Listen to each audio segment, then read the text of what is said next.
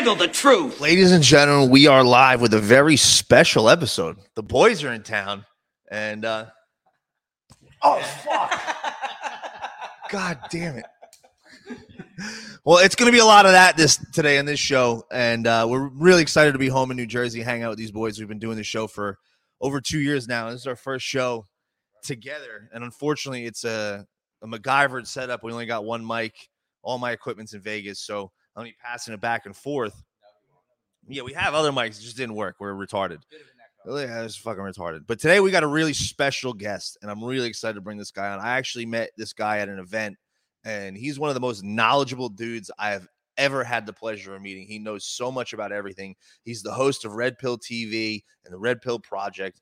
If you're a Foxhole listener, you know him. Welcome to the show, Josh Reed. What's up, guys? How we doing?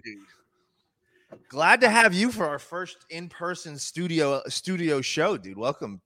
Well, I appreciate you bringing me in, man. This is going to be a fun night. I hope everybody out there has got a pen and some paper and ready to take some notes and understand a little bit about the world that I come from.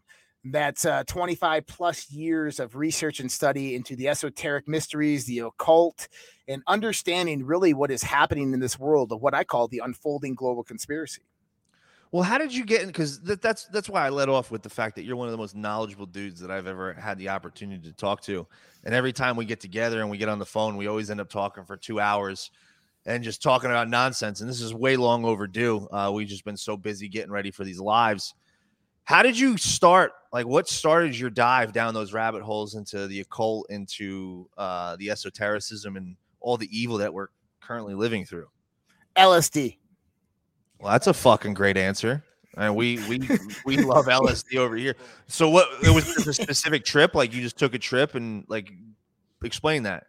So I started eating LSD around the age of 13. My older brother kind of introduced me one night, and after a few bowls of some good weed and some Pink Floyd, I began to realize that I was more than who I was. And so you kind of walk through your early life, your early adolescence, not really having an identity and trying to find yourself. And I actually came up with a theory later on about this, about how the soul or your consciousness comes into the body. And this actually happens through a very scientific process, because energy can only occupy a mass that is equivalent to that energy state. And so as a baby, your soul can't enter that full baby because that baby is really, really small and your soul's a big energy. So it takes time to come around this. And so what happened for me is I found myself, and I started like looking for God. I'm like, what is God? What is this thing called God? Right. I mean, I was going to church. I was Presbyterian, I'm going to church every Sunday on the holidays and stuff. And I'm just like, this is boring. This sucks. I don't like this. So I started reading the Bible. And at the same time, I started reading a book right over here, Dr. Michio Kaku's Hyperspace, which is about quantum physics and superstring theory. And at the same time, I was reading the Bhagavad Gita, the Upanishads, and the Dhammapadas, which are 3 grand epics out of the Mahabharata, which is the Vedic epic. And I like to read. I was a freaking nerd. And I was going to say, that's a hell of a rabbit hole to start off on, dude. That's super nerd. So one night on LSD, I'm like, well, let's find God. And so I picked up the Bible and I started reading. And I'm reading through Genesis, and I'm reading the first verses of Genesis. And it says, on the first day, God created the heavens and the earth was void and without form. And I said, void and without form? That's a contradiction. How can something be without form, as in it's in existence, but it's void at the same time? And I said, that doesn't make any sense. So I kind of go and get a book on Hebrew and Hebrew Bible, and I start researching a little bit more. And I find out that the translation is Tohu Vabohu, which means desolate and without life. And I said, why is this mistranslation here? It's almost like whoever wrote the King James Version of the Bible was trying to tell us something by a mistranslation. And so I started looking more into it, and I took martial arts for 16 years, and I was into Buddhism, and I started thinking, like, man, that's almost like Buddhism. Like, everything exists and everything doesn't exist at the same time. God created the heavens, the earth was void without form. It exists and it doesn't exist. And so I go down this rabbit hole, and I started just kind of like researching heavily into the book of Genesis. I started researching into other different types of philosophies and ancient religions and mythologies. And I started seeing correlations between everything that was happening in the Bible and pre-religions and philosophies. And that's around the age of 16, I got introduced to something known as the esoteric mysteries, the mystery schools, the ancient mystery schools. And where did that lead you with the ancient mystery schools? So it led me to a kind of a understanding of self-awareness of what consciousness really is and what my place is in the universe and kind of what this thing is that we call the universe or reality actually is. And with lots more LSD trips and some mushroom trips, I began to kind of conceptualize a model in my head that would really come forth more so about 10, 15 years down the road when I became more mature. But I began to see parallels in the sense of how ancient traditions and religions and philosophies merged over the Christian religion. So I started studying, what's the origins of Christianity, right? And I started seeing some problems with the origins of Christianity. I started seeing a lot of problems with all different types of religions, not just Christianity, the three primary Abrahamic religions, and anything else from Buddhism to the Vedic mythology. I started seeing massive problems. And one of the correlations that I saw is that everything related back to many, many different ancient societies that lived about 8,000 years ago, and their deities that they came out of there. These, the Roman gods have, Egyptian or Greek counterparts. The Greek counterparts have Akkadian, the Canaanite have Canaanite, then the Canaanite has Sumerian, right? And you start seeing this trend of like someone was taking the information and relating it to different cultures, and then these cultures would add their own attributes to it and then just redesign these gods and goddesses. And that's exactly like what we found from that. Yeah, go ahead. Like Horus and all that whole squad of gods that have the same story. Well, yeah, that came out of the Zeitgeist movie. If you remember in 2007, Peter Yep. Joseph did a documentary called Zeitgeist. I recommend anybody watch it if you're questioning your reality, because it's a really good red pill. And a lot of the correlation of the stuff that he put in that film was a lot of the research that I was doing at the time. My good friend who just passed away, Jordan Maxwell, I was collaborating with him around this time, and he actually was a great inspiration for Peter Joseph to do that movie. Wow.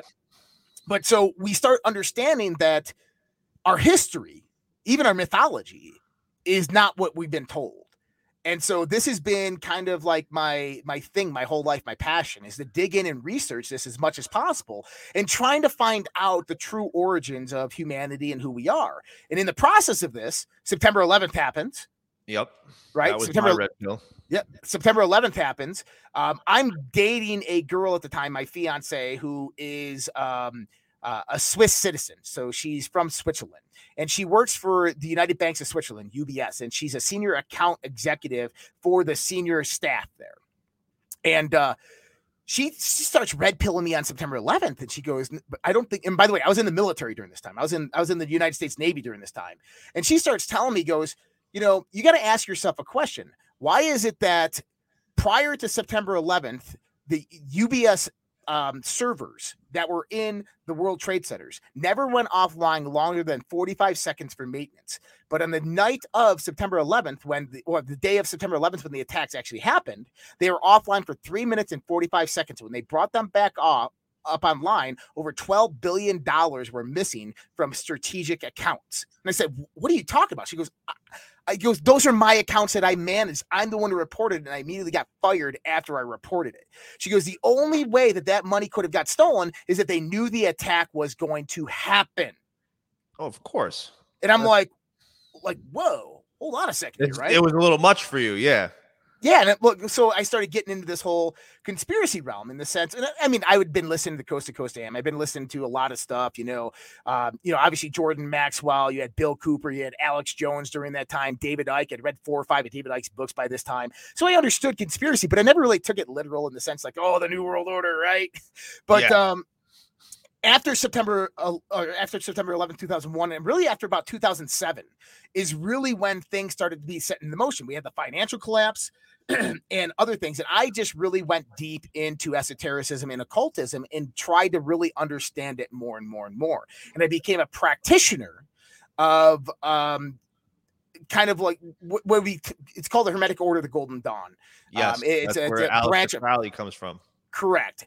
And so I became a practitioner, and noticed immediately there was massive red flags everywhere. Like, this was not how it was advertised. This is not what I had read upon for the last 15 years prior to this, right?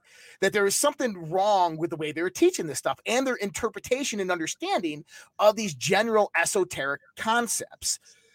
So I went out on my own and I had some very spiritual and mystical experiences. I mean, I'm not gonna, I can get into it, but basically we had shit in my house was moving all around the place. I had, a pineapple that kind of went from one side of the room to the other side of the room and turned upside down. We had, I had a voice, and I'm not crazy. I had a voice in my head telling me, I was playing online poker one night, and this voice is like Jack of Spades, and the Jack of Spades would come up. It'd be like Ace of Hearts, and Ace of Hearts would come up. And I started betting with it, and I got up to like $5-6 grand. And I'm like, wait a minute, who are you? And the thing's like, I'm not you. And I'm like, what the? Like, I'm like done. And I put this stuff away for a while. Yeah. What kind of acid did you take? That I was sober. Entity for hire. I was in the military during this time. I was completely sober. So this entity is not for hire, is what you're saying? No, I'm kidding. This entity is not. Well, I learned later on what this entity was. Okay. So explain. Yeah. Well, so basically is we all have kind of a connection to this other world, to where our soul dwells. If you think about it like this, is that the human body is a emergent phenomena, right? So our consciousness in this state is an emergent phenomena. If you don't know what emergent means, it means that it takes two things, two systems have to come together, and the merging of those two systems formulate emergent phenomena. The phenomena only exists when these two things come together, right? And so us as human beings are kind of this emergent phenomena. We are a material body and we are a spiritual body. And when those two come together, they form us, this individuality, this human being of who and what we are. And so we have this connection back to our soul or to our spirit or to whatever you want to call it in this other realm of existence. And what I find out later on is that I was really just talking to myself on a much, much higher level, on a much more psychic level, very, very in tune with who and what I was, but I wasn't ready for the acceptance of that at that point. And don't get me wrong. Freaked you the fuck out. Yeah, it freaked me the fuck out, man. And I put the stuff away for a long time. I never practiced magic again. And this is known as ritualistic magic or Enochian magic. And I never practiced that kind of stuff again, but I sought to understand it. I sought to understand the process and what it was and how it operated. And then you start getting into things like natural law and you start understanding kind of what God really is in the universe. And so there's the universe, which is totality and absolutism. And this is what I would consider God. And it's impartial to its creation, which means that God doesn't interfere with your actions or choices or anything. God just operates through law. And these laws are very, very specific, and they're known as natural law. And natural law simply is how consciousness interacts with reality. And they're set like by the law of attraction. Well, the movie, The Law of Attraction, the book, The Law of Attraction, did a massive injustice to esoteric knowledge. Number one, there's no such thing as a law of attraction. The law of attraction actually comes about through the law of correspondence and the law of polarization working in unison together. But when we start to get into it, but yeah, you're right. It's like that. But so when we start to understand natural law, do you remember in Buddhism, they talk about the middle path? Buddha always says, take the middle path, take the middle path.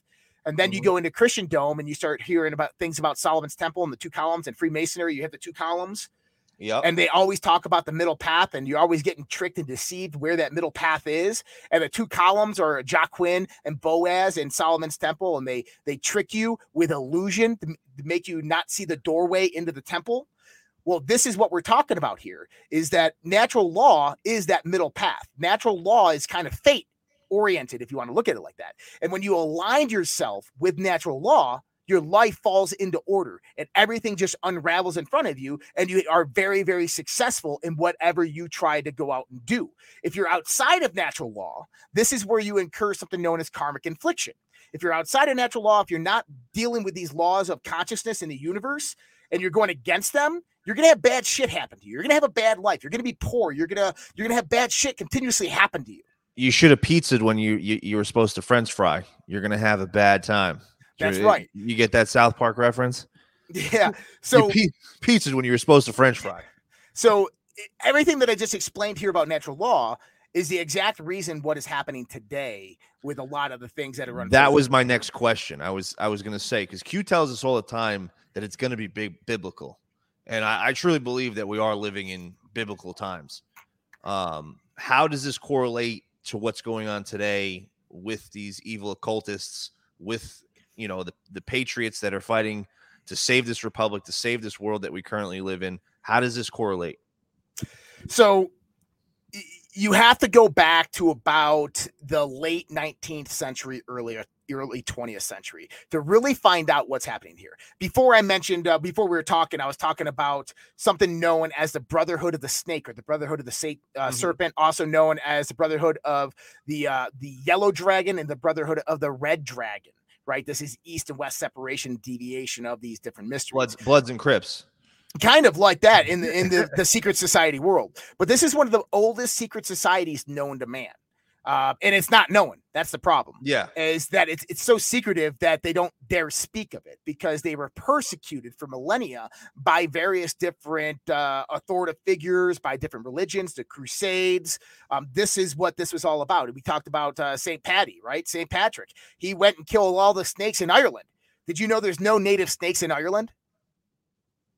Killed them all. No, there was never any native snakes to Ireland, but he killed them all. And the snakes in the reference to this were the Druids. This were the pagans that were occupied in Ireland that they went and slaughtered. Okay. Reptilians. Well, not necessarily reptilians. Go ahead. Didn't they have large like serpentine burial mounds? Is that connected to them? Very much so.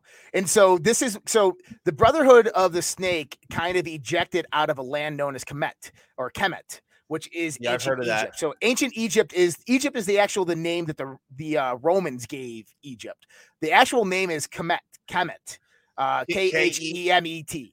Yeah. And it means land of the dark soil, and the dark soil, or land of the fertile soil, or dark soil. And what that really means, and a lot of people talked about the fertile soil in the Nile Valley, it has nothing to do with that. It has everything to do with the fertile soil above our heads at nighttime. The fertile soil is the heavens in the sky, okay? Because that's where a lot of the traditions and understandings and knowledge in ancient Egypt or ancient Kemet actually came from. Makes sense. From here, what happened is ancient Egypt in its old glory got destroyed probably about 9,000 years ago, maybe 10,000 years ago. And the people left there and they went to various places. One of the places they went was Ireland. And this is where the setup of the Druids came about. All right. And so, I mean, this gets into the Khazarian Mafia. This gets into the whole creation of all these other different societies that rise up. Yep. But basically, think about it like this, is that there's a certain knowledge from this ancient civilization that existed on this planet roughly 10 to 12,000 years ago. And this knowledge is of a highly advanced, technologically advanced, and spiritually advanced civilization that lived on this planet, us, that was seemingly destroyed by someone or something that nobody really knows what it is. If you go to the 1st century BC, around this time, right after the Jesus, right? Mm-hmm. You have a lot of people coming out and saying that the story of Jesus is actually false and not true. And most of these were people known as the Gnostics. Okay. The Gnostics name comes from gnosis, which means to know or to learn or knowledge. It's a really arrogant title too. It means they're kind of like, oh, you know, huh? You know-it-alls. Yeah, they're know-it-alls. But the Gnostics had an understanding of what we would know as a Coptic mythology or Coptic religion. So the actual story of Christianity derives from ancient Egypt. Prior to ancient Egypt, it derives from Sumeria. Prior to Sumeria, it derives from these ancient civilizations on this planet. Now, I don't need to go through the whole sun orientation, this whole solar deity in the sense what the story of Jesus Christ that is told today to Christians, okay, was formulated in and around 325 AD, the Council of Nicaea in Rome, at Constantinople, or whatever the hell that is. Constantinople, right, by Emperor Constantine, okay? And what they did is they had this growth of this Christian doctrine that was happening by this sect that came out of Jerusalem around that time.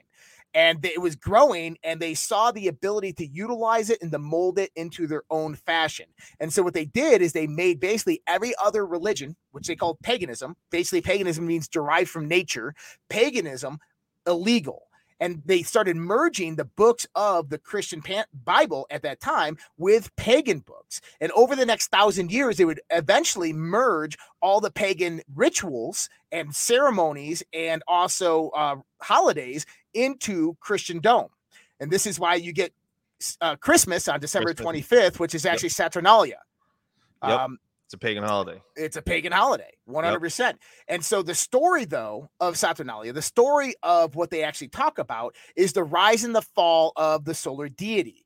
Now, this is an interesting thing if you actually talk about it, because the summer solstice and the winter solstice is involved.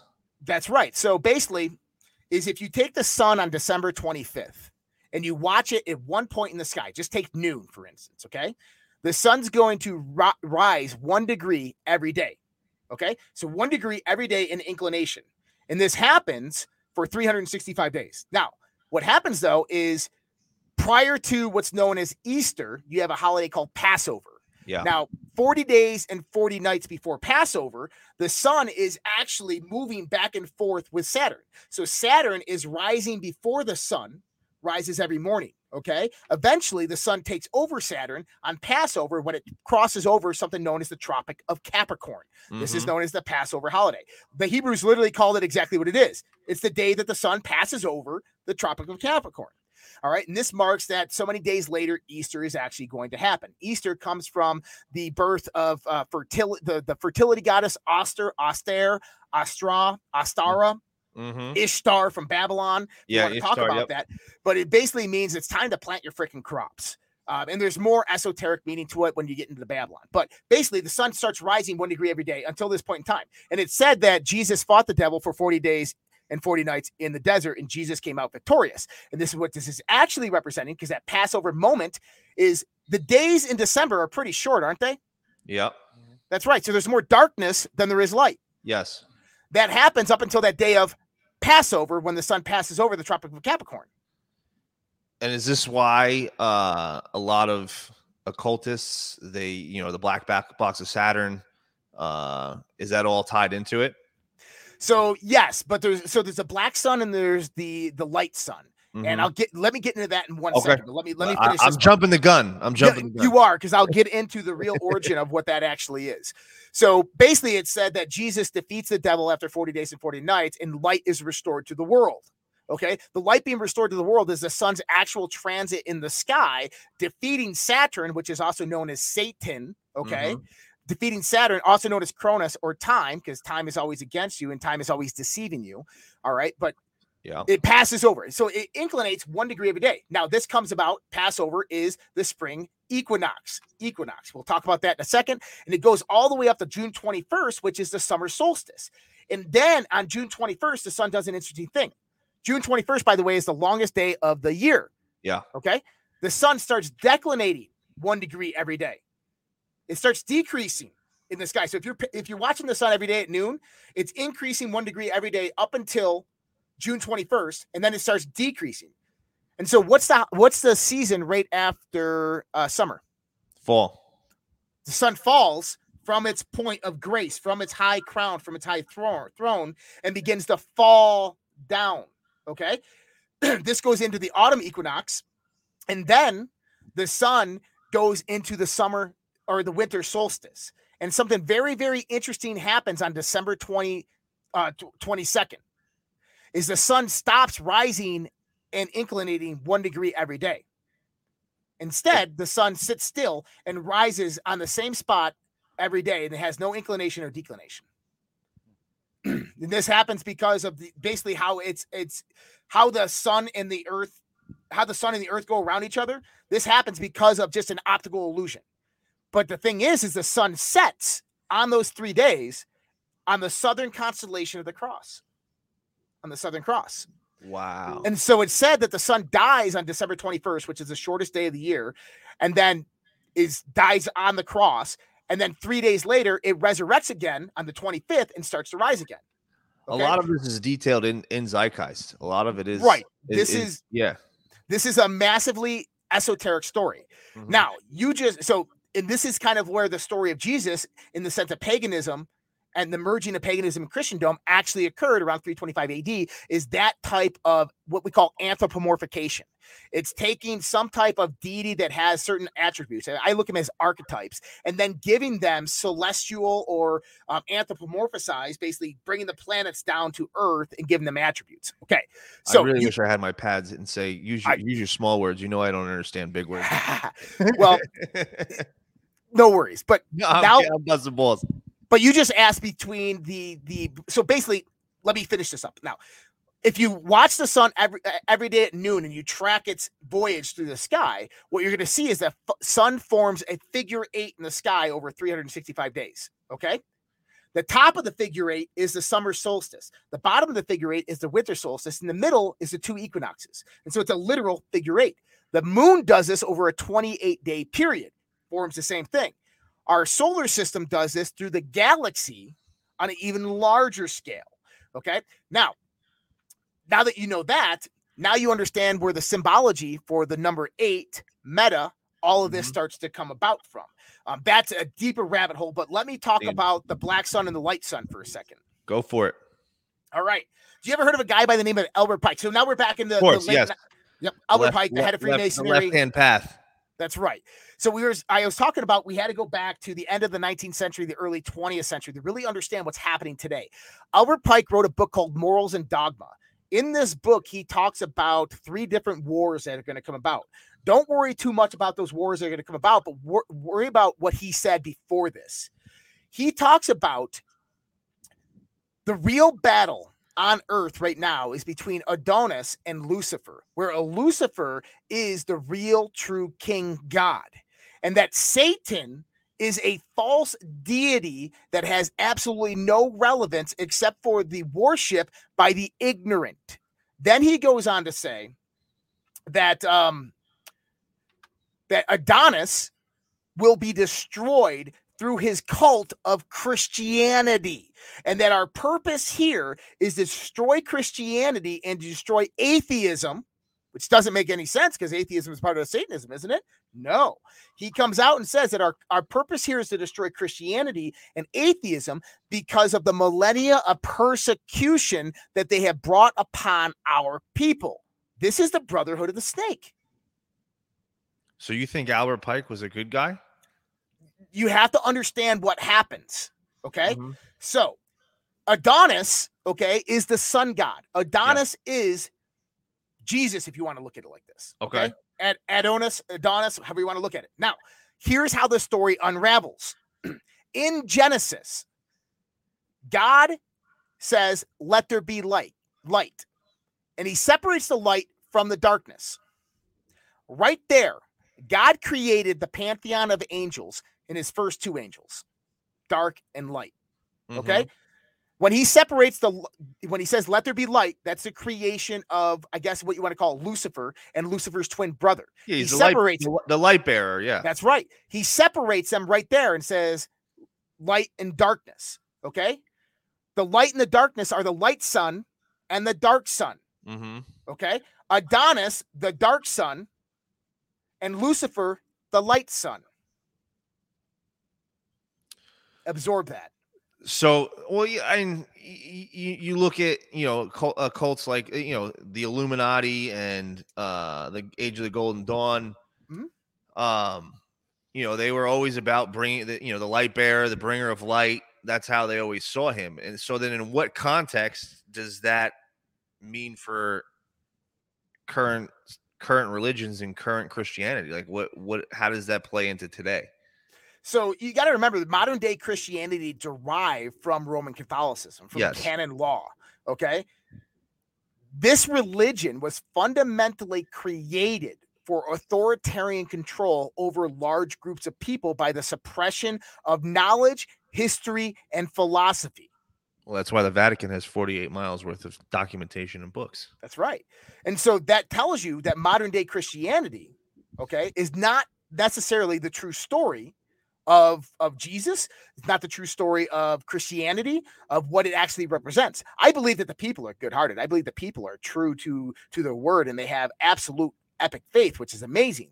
But when we start getting into the details of what is actually happening, we have to look in a more esoteric and occult perspective. So during the same time, a few years before, you have a woman by the name of Madame Blavatsky.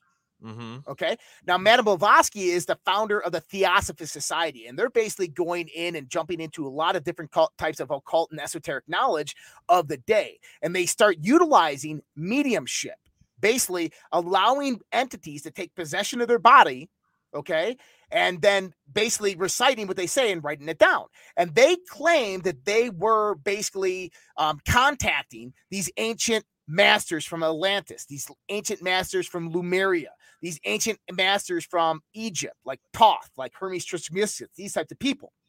I'm going to tell you right now that that's complete and utter bullshit, and that we actually know that they didn't. So if you start going into like the Book of Thoth, the Book of Thoth, the Emerald Tablets, these books derive from these types of mediumships. There's another one out there called the Sais of Isis, written by Blavatsky. These things are completely wrong and disinformation in the sense of the occult history that we actually know, as well as the unfolding of how natural law plays into the fundamental aspects of reality. And this is where my research kind of originated.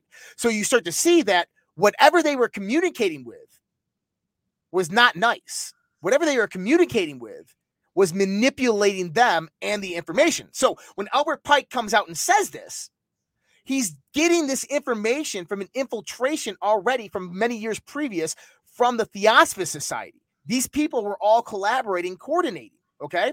So who were the Theosophists really talking to? Well, do you know where the word demon comes from?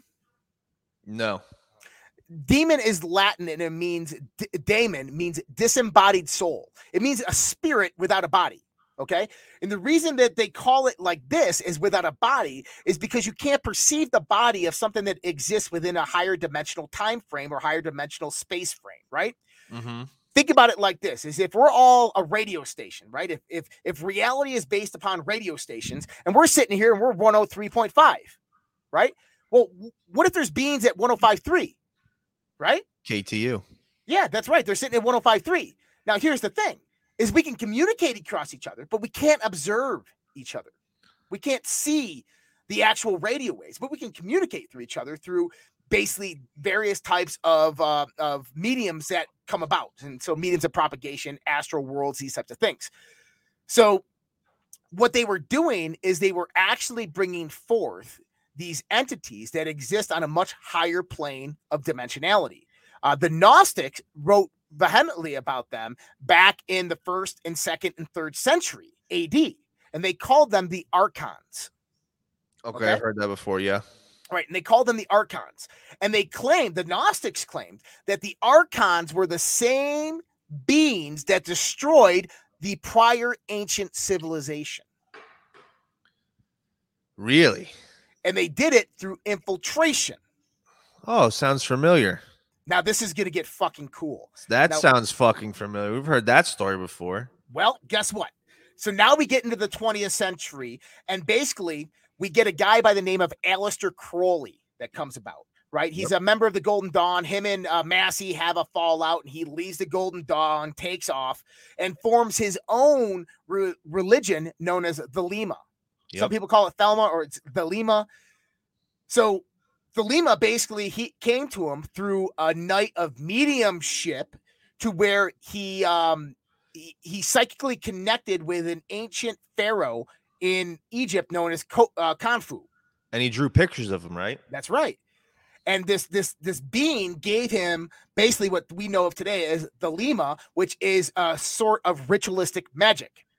And so to understand what ritualistic magic is, or what magic is altogether, is every single person every day in their life is actually a practitioner of magic, whether you realize it or not. This isn't Harry Potter shit and little old wands and saying some Latin phrases. This is legitimate, real, scientifically proven. This is what I went back to school at CU Boulder and studied physics just to understand what these people were talking about in these ancient texts. And I merged it together and understood that the process of magic is simply the way that we influence our reality. Is that, think about waves in an ocean, right? You take a pebble and you drop it into the ocean. That the ripples ripple out for eternity, but those ripples interfere with other ripples. And here's the thing is if you know where to drop that pebble and how fast to throw it into the water, you can anticipate the type of ripples that it's going to make and how those ripples are going to come back to you in reflective waves. Mhm. Reality is no different in the sense of how we actually formulate our imagination, our intention, our thoughts, and our action. And we utilize that into the universe, into the ether. And what happens is the universe reacts to our action. It's pretty simple, right? Every action gets an equal and opposite reaction. There you go. And so if we know that the universe is going to react to our actions, then if we go about and actually formulate what we can call a spell, or we can formulate a prayer or whatever it might be, and we test them out over thousands and thousands of years and say, hey, look, I've done this one, and this has been true and tested that every time that you do this, the universe reacts this way. That's what a magic spell is. A magic spell is simply people that came before you that have practiced this and said, hey, look, I've interacted with the universe in this exact way, and this is the result. Another person says, hey, I did the same thing. I got the same result. That's all magic is. It's how you interact and influence your reality. Kind of like science. It is science. It's a higher level science. Once Science. you start to understand what it is. Okay, so magic is this process of how we can kind of interact with reality. Well, here's the thing is I call it a trust-based reality, a trust-based universe. So a baby, right, can't not go out there and start moving mountains and moving cars and doing things, right? It doesn't have the knowledge. It doesn't have the acuity to do these types of things. And so you have to gain trust over time with the universe. And this is why they go into ritualistic practice. This is why they go into deep meditation. This is why they dedicate their lives and study to these types of arts, because it gains that level of trust with the universe or the universal power or natural law or whatever it might be. But so you need a certain channel that is opened up between you and reality. Well, Aleister Crowley went out there and he opened a magical channel. Okay. Because what happens is symbols and words, these things have very, very deep meaning and context when it comes to vibrations in the universe, right? So think about the universe as a big vibratory, big oscillation of vibrations. Okay. Yeah. So when you put a symbol in there and people are focusing intention on that symbol's vibrating in reality and producing influence instantaneously. The same thing with words. Words do the same thing in reality. This is why they do the halftime shows in the London Olympics. This is the exact same concept. That's right. This is why music is magical. This is why you can be in a horrible mood and you turn on some music and the next thing you know, you're in a great mood and everything is going right for you. Okay. Music is magical. It's the basic premise that you can use to understand what magic really is. Well, here's the thing is when you kind of like create a religion, a philosophy, or a cult, you create these channels which people can tap into, okay, and pull magic out and utilize that basically built up trust to move forth and do some amazing things. So he created this channel. Now, the beings that talk to him in Thelema, you'll find out that they say, and Aleister Crowley says this himself, he goes, it doesn't matter if you're talking to angels or if you're talking to demons or if you're talking to Jesus or Satan himself. They will all ask for something in return for the magic that they perform for you. And this is the massive red flag right there. Here's the thing. Is you don't need any interdimensional, extradimensional angels or demons or anything like that to produce your own reality. You simply need to understand natural law and the flow and understanding of natural law and the magical channels that are actually open. What they did in Thelema is they basically learned to channel beings who then wanted something in return for going out there. And so think about telepathy, right? They would move an object in a room. And that person would be like, oh my God, that's crazy. How'd you do that? I did it with my mind. No, some type of interdimensional being that has a higher technology moved it for them, but they want something in return for this. Understand this in the sense of ants in the ground. If your ants could power your house, if your ants could feed your family, if your ants could pay your bills, would you put them to work? Damn right you would. Yeah. Right. But the ants ever going to know or understand or even conceptualize who or what you are?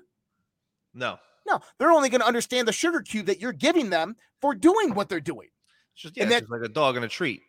Oh. That's right. So when they were channeling these beings that were coming through, is my theory is they were the archons. So if you go to the book of Enoch, the book of Enoch talks about how the Watchers were locked up for 90 generations. Guess when that time frame ended? When? 1900. Oh, the very beginning of the 19th century. Or the 20th century. 20th century. I'm Yep. retarded. Same time that I don't have my button. If I had my button, you'd know. Yeah. Same time that Madame Blavatsky is doing her channeling, Albert Pike's doing his stuff, and Aleister Crowley's doing his stuff. Same time is when the Archons were supposed to be released from their prison. Okay. And so what happens is, if you go back to the ancient worlds, they talk a lot about ritualistic sacrifice or blood sacrifice. Okay. Yeah. Now, if everything symbol has meaning, then your blood has dire meaning because it is the vital force of life. Okay. Yes. And what these things actually wanted is they wanted sacrifice. They want blood. Now, they did this. That's what they would do. They would sacrifice innocents. They would sacrifice nescients, and they would sacrifice blood, children, whatever, to basically allow these beings to do this magic in the world to get power, wealth, and so forth. Now, it should be no surprise that in the 1960s, the Lima, the cult, infiltrated Hollywood. In what way? How did they do that? It makes sense. I get it, but explain. Well, you got to understand how the esoteric mysteries and all the esoteric literature of the early 20th century actually arose. It rose out of the arts. Mm-hmm. And so the script writers, the screenplay writers, the actors and the actresses, they were the ones that were actually practicing these old occult religions. Oh, yeah. You had in the 60s, you had Jimmy Page buying Aleister Crowley's house. You had Roman Polanski doing some wild man shit. That was the time for it. Now go. How about just go to World War II or Nazi Germany? Have you ever heard of the secret society in Germany known as Astara? No. It's a name I mentioned earlier, Astara, which represents the Ishtar. There you go, the whore of Babylon, Ishtar. And so a lot of this, what they're trying to do is they're trying to recreate Babylon. This is known as Mystery Babylon. All right. Now, Ishtar is this primordial goddess of Babylon. And so this part, I mean, that's 2 hours in explanation right there. We'll just move on from that part. But understand it in Germany, okay, what they were doing is they had a massive occult center that had arranged up around them. Ostara basically led the way for something known as the Thule Society.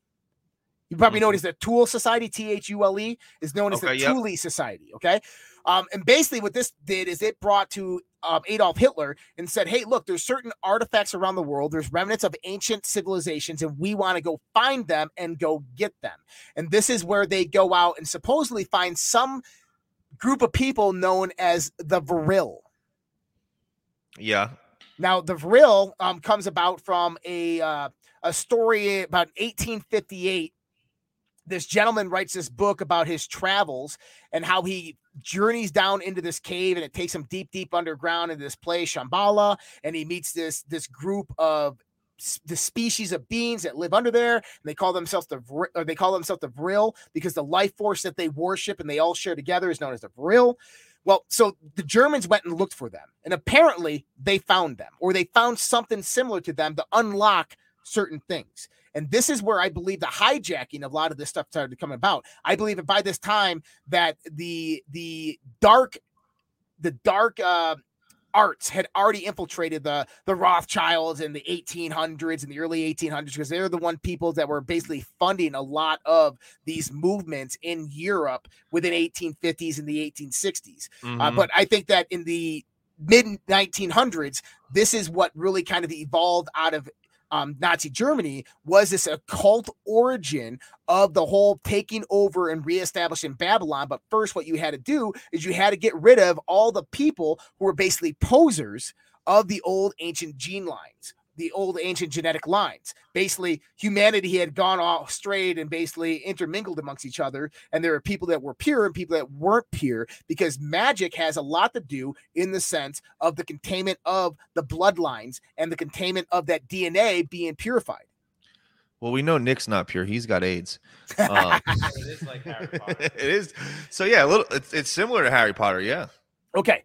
But so how does all this relate to today? Yes. Okay. So what we saw happening is we saw a rebirth of occultism and esotericism. But really what we saw was a hijacking of this ancient knowledge and these ancient mysteries, to the point where they were perverted beyond understanding and conceptualization of what they truly were and the information that was truly made. Now, there's things happening right now in this world that derive directly from everything that we're talking about. You ever heard of the coming of the age of the Aquarius? Coming of the age of the Aquarius. Yeah. Right. Okay, so the Mayan calendar, 2012, all these things, right? Okay, so there's something known as the grand calendar, or big time, or this larger time that dominates over us. And this is the transit of our solar system through the galaxy. Now, what's interesting about this is, you remember that figure 8 that I was talking about before? Yep. Okay, so our solar system actually bobs up and down from the galactic center, right? So our solar system kind of is like moving through the galactic center, bobbing up and down around the galaxy.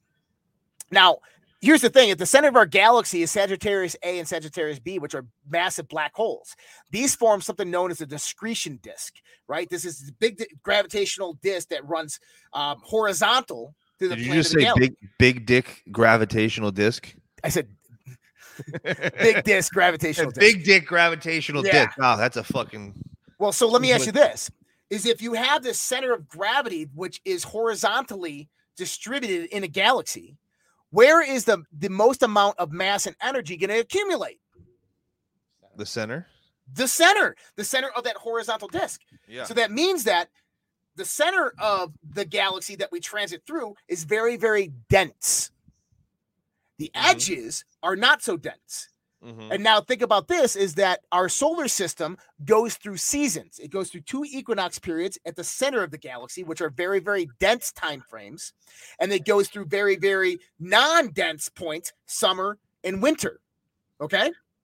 Now, back in 2014, there was a guy by the name of Dr. Martin Blank, still alive today. He wrote 2 great papers. The first one is called DNA as an electromagnetic transducer.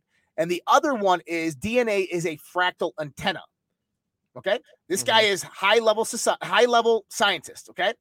And what he determined is that our DNA isn't just for encoding our genes through proteins, but instead is an electromagnetic transducer. It sends and receives signals.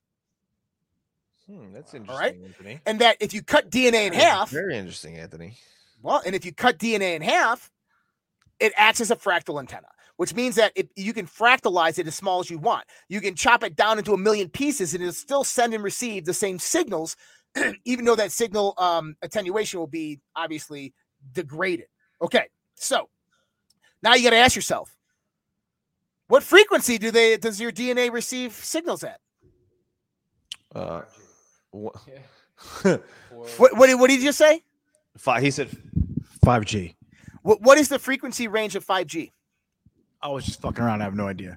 Okay, But so I wouldn't be surprised. the microwave bandwidth starts at 3 gigahertz and goes up to 300 gigahertz. Okay, now there's something out there known as the cosmic microwave background radiation. You guys ever heard of this? They call it the remnants of the Big Bang, right? Yeah. But it's distributed throughout the entire universe. If you actually go and turn on a old school television with the old rabbit ears, that snow that you pick up or the static that you hear on the radio is actually that cosmic microwave background radiation. Now, that peaks on Earth at various points of about 32.4 gigahertz. 30.34 gigahertz is the first band of 5G, by the way. Oh, wow. Oh, wow. Isn't that interesting? Just the first band. And guess what your DNA is receptive to? 32.4 gigahertz. The same as the cosmic microwave background radiation that permeates into the Earth. Is this Now, why isn't that interesting? do you think this is why they're deliberately attacking our DNA? Do you think this could be a connection between the autism rate or like special needs rates between all the microwaves, all the cell phone towers, and all the little bullshit going on in the world, and all these kids getting fucked up and rewired? Not just that, but also heavy metals in their body. You ever heard of the Dark Pyramid? What? The Dark Pyramid in Alaska. Oh, yeah. Oh, So- yeah. Trump flew over it. There's supposedly a dark pyramid in Alaska that's 150 feet underground. and it's like 7 times larger than the Great Pyramid. It's buried underneath. They found it because China did underground nuclear testing, and the reverberations from the earthquakes that it produced actually showed a seismic pyramid.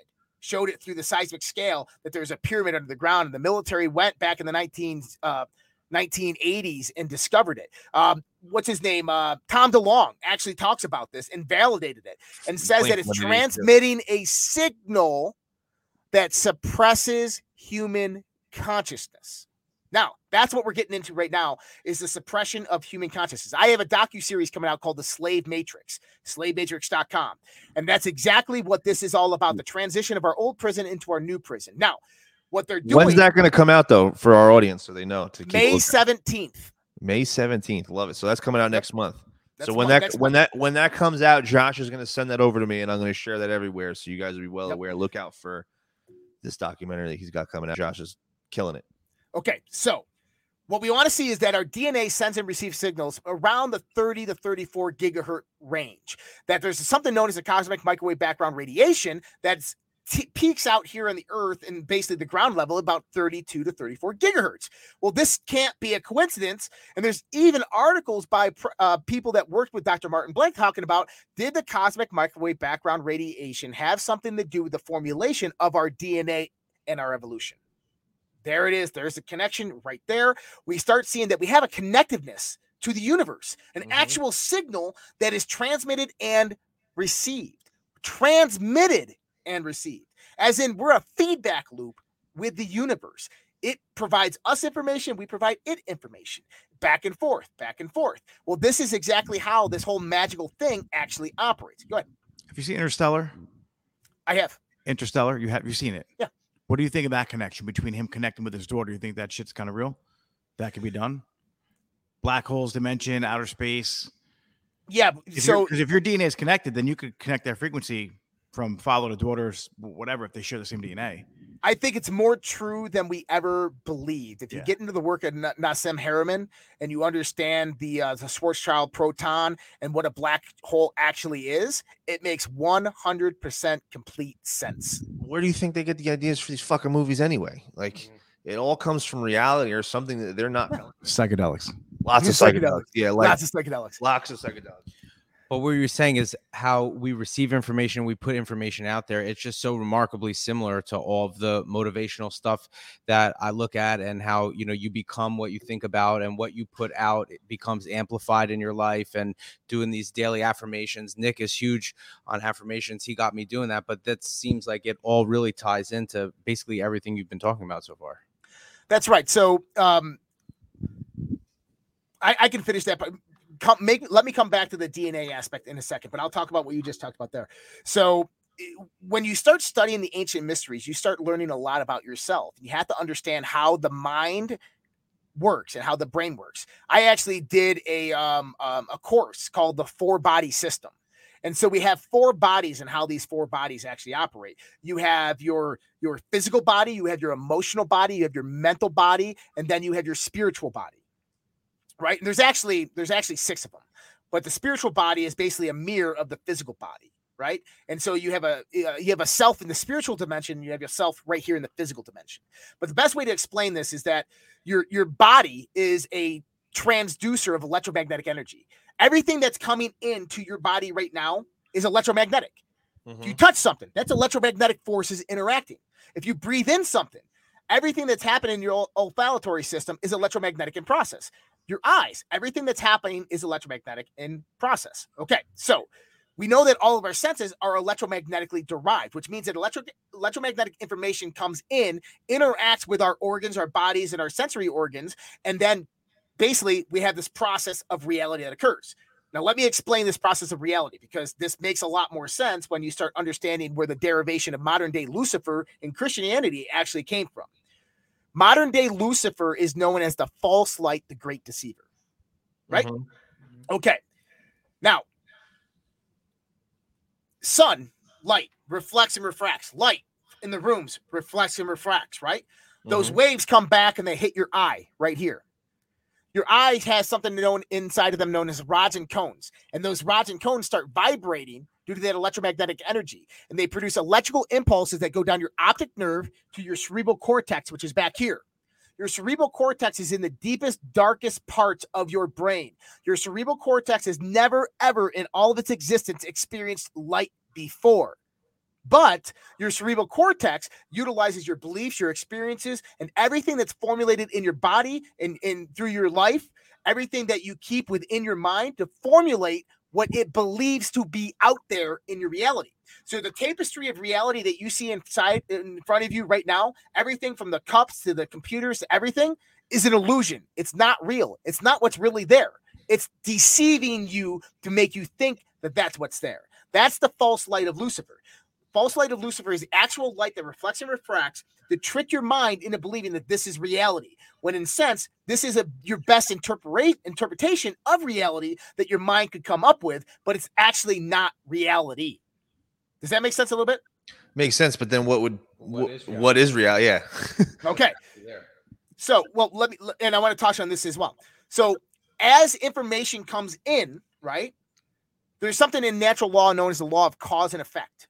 Mm-hmm. Now, for every action, there's an equal and opposite reaction. Newton derived this because Newton was a hermeticist. Hermetics actually go out there and study natural law.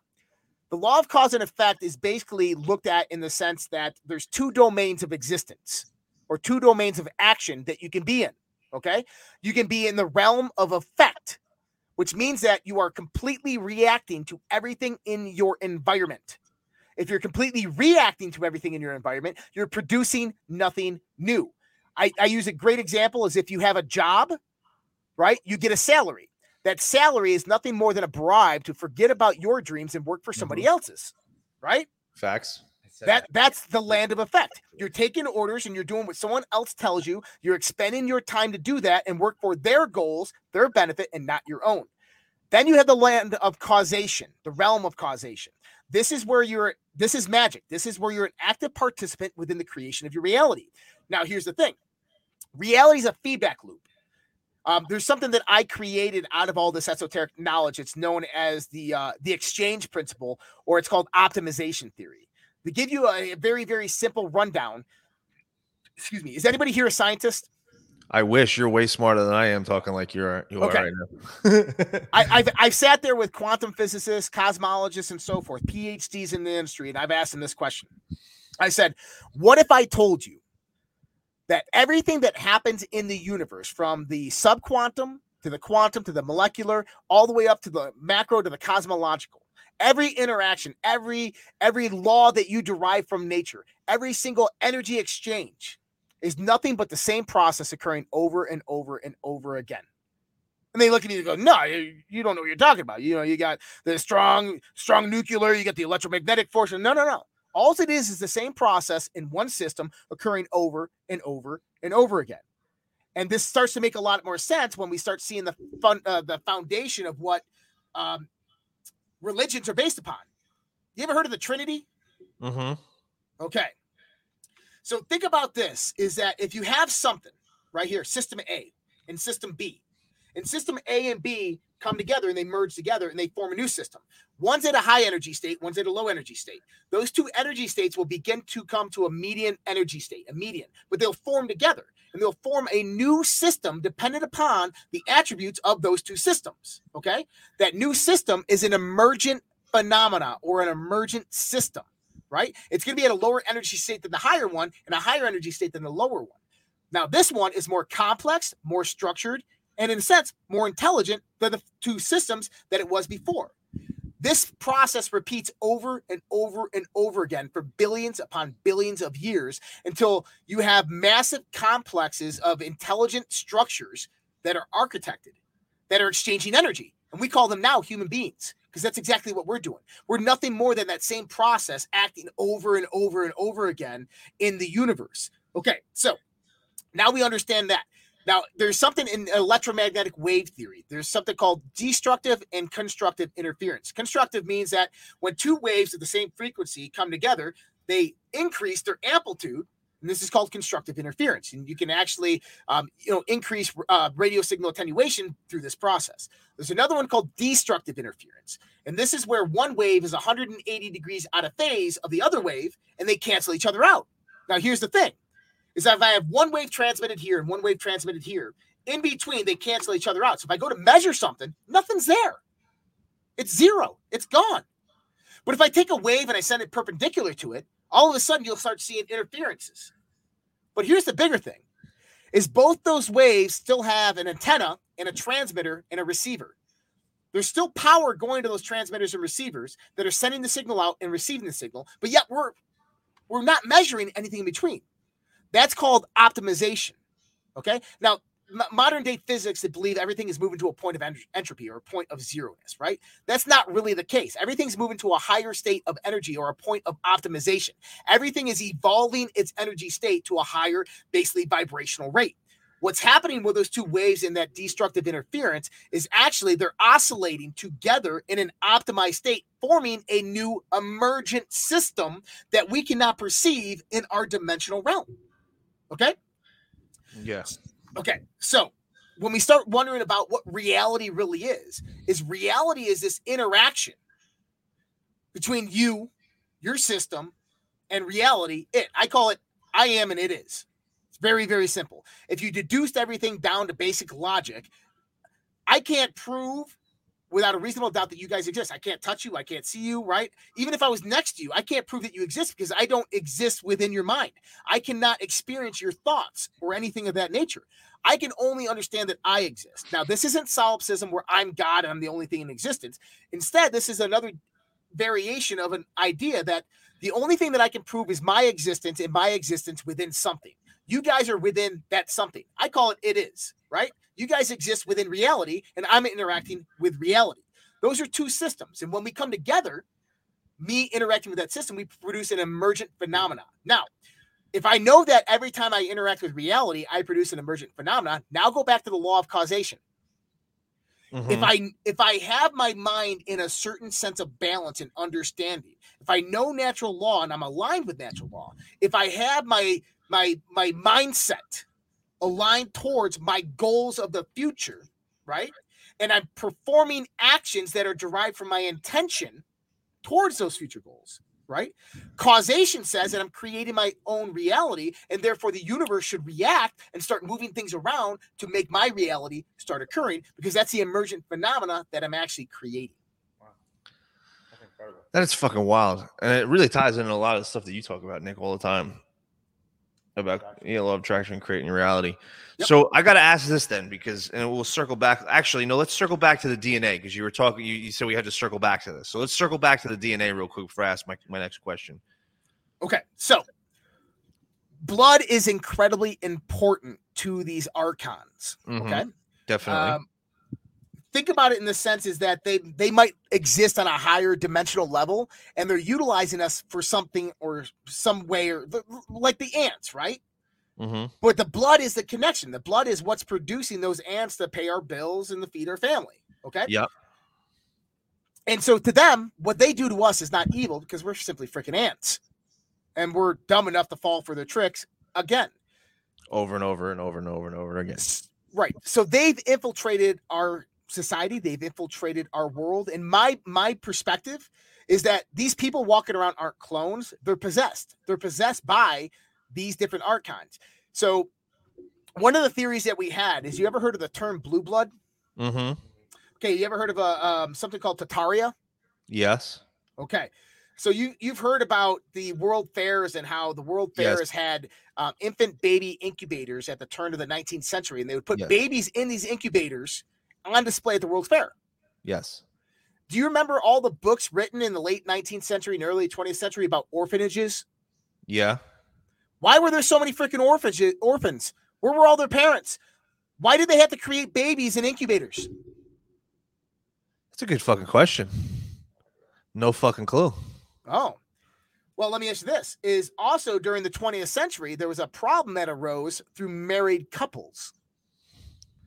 Did you know that blood types didn't match, and that you would have to go get a blood type before you actually had and conceived children in the 20th century? Yeah, to get a wedding license or a marriage license.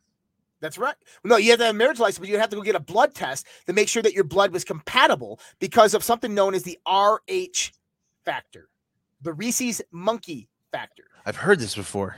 Okay, now you've also heard that the Anunnaki genetically altered us, right? Yeah, the Anunnaki. Yeah.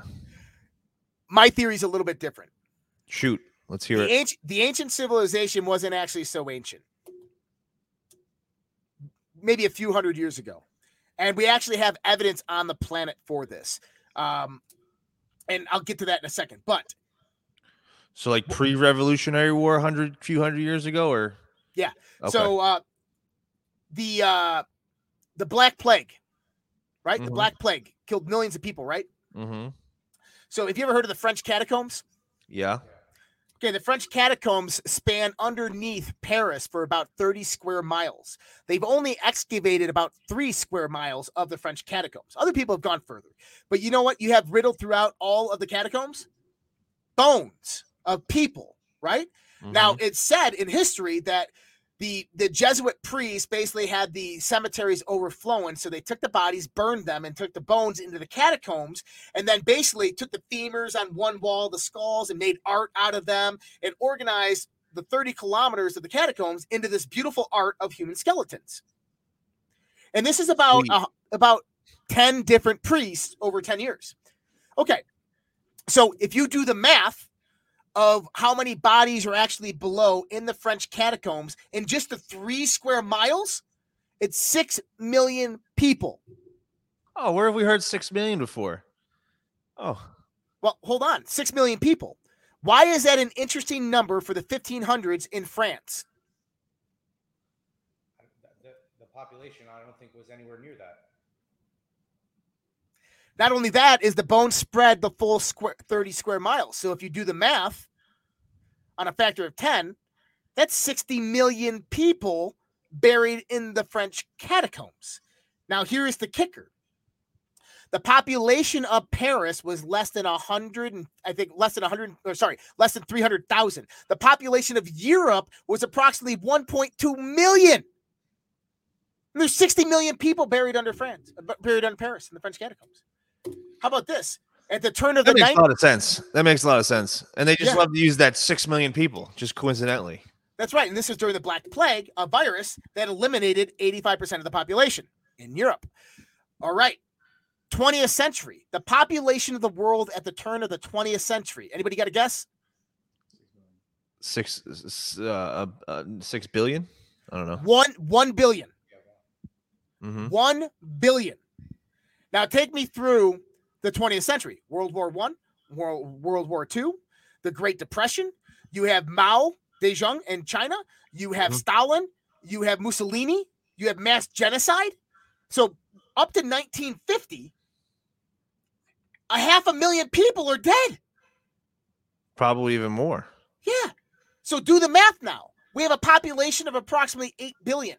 In order for that to happen with a population at the turn of the 20th century being 1 billion people, every single person on the planet after the other 500 million were killed off, every single person would have to have 8 children, and those children have 8 children. My mom's one of 9, but there's not many like that. So then where do all these excess people come from? These incubators in the World's Fair? And so that's the question is, why did they have incubators at the World's Fair? Population was low during this time. There's not enough time in 50 years to repopulate the earth up to 4 billion people. We had wars, we had famine, we had genocide going on. I mean, Mao killed 100 million people himself. Yep. Right? Stalin killed 60 million. So either we're being lied to about our history, which I feel like is very, very, very much the case there, Josh. And we've been lied to about everything so far. So in history, they're telling the truth there. Okay. So when 2 married couples come together and they have an Rh negative factor and they go to have a baby, the first baby always dies. Stillborn. And so this was a problem, and they fixed it, right? Vitamin K shots and all these things. But here's the thing. Why was the blood doing that in the 20th century, but not the 19th and 18th century? From the incubated babies, you think they didn't match up? Why did they have to have incubated babies, and why were there so many orphans in the sense that all the adults were dead or gone? I'm going to take you through a little story of Tartaria. Now, Tartaria is a proposed ancient civilization that lived on this planet. You can actually find them on older maps in the 50s. It's a wild rabbit hole. It's a wild rabbit hole. Wild fucking bananas rabbit hole. One thing to ask yourself is, why is the Great Wall of China, why are the outposts for the security guys pointed towards China and not outwardly? That's a good question. I never been there. Because China didn't build the Great Wall. That's why. Okay. So Tartaria is supposed to be this vast empire of highly advanced, highly technologically, and highly spiritually developed people, right? It's even said that giants and so forth lived in Tartaria, dwarves, gnomes, all this type of shit from Middle Earth you'd see probably in Tartaria, okay? Remember the archons I was talking about? Yeah. Blood's important because that's their medium of transmission for possession. Which means that they can actually take over a physical body, vibrate with it due to the resonant vibration of your blood. We knew this and they destroyed our old civilization. So what did we do to ourselves? We genetically altered ourselves by adding the RH factor to our blood. So the R can't. So now the Anunnaki, right? The Anunnaki genetically altered our DNA. You remember this? Yep. We did it to ourselves so that we could stop the invasion from these beings. And then they had already destroyed our civilization. We imprisoned them for 90 centuries, Book of Enoch, right? Mm-hmm. And basically we moved on with society. Well, guess what? A few select dark magicians decided not to get the gene therapy of their blood. A lot of them had already died off. And what happened is the archons took over control of them and utilized them as vassals to basically reign over the earth. This is called the divine right to rule. These are the blue bloods that have interbred with the elongated skulls and no, this is kings and queens in current monarchies. Well, that's what I'm saying. A lot of those bloodlines, they have fucking these crazy elongated skulls. That's right, but they're all RH negative. Really? I did not know that. So now ask yourself, what is going on today? What is going on today? Explain. Well, our DNA, many of us have RH negative and RH positive, right? So if you're RH positive, this thing obviously can't latch onto you and control you. And this is one of the reasons why our population has been able to grow to such a large number, because they can't control and call the population. That they try. This is why they want depopulate. This is why they want depopulation. It's one of the reasons they want depopulation. That was the question I wanted to ask. Okay, perfect. But not only depopulation. Think about it this way: is they want to repopulate this planet with themselves. So that means that they need to change our blood back. They have to undo the genetic alteration to our blood that we did however so long ago. Is there any way that they're genetically altering our blood that's happening now? Fauci ouchie. Man, and I'm going to say something here. So I got my hands on something. Looks and like a chair.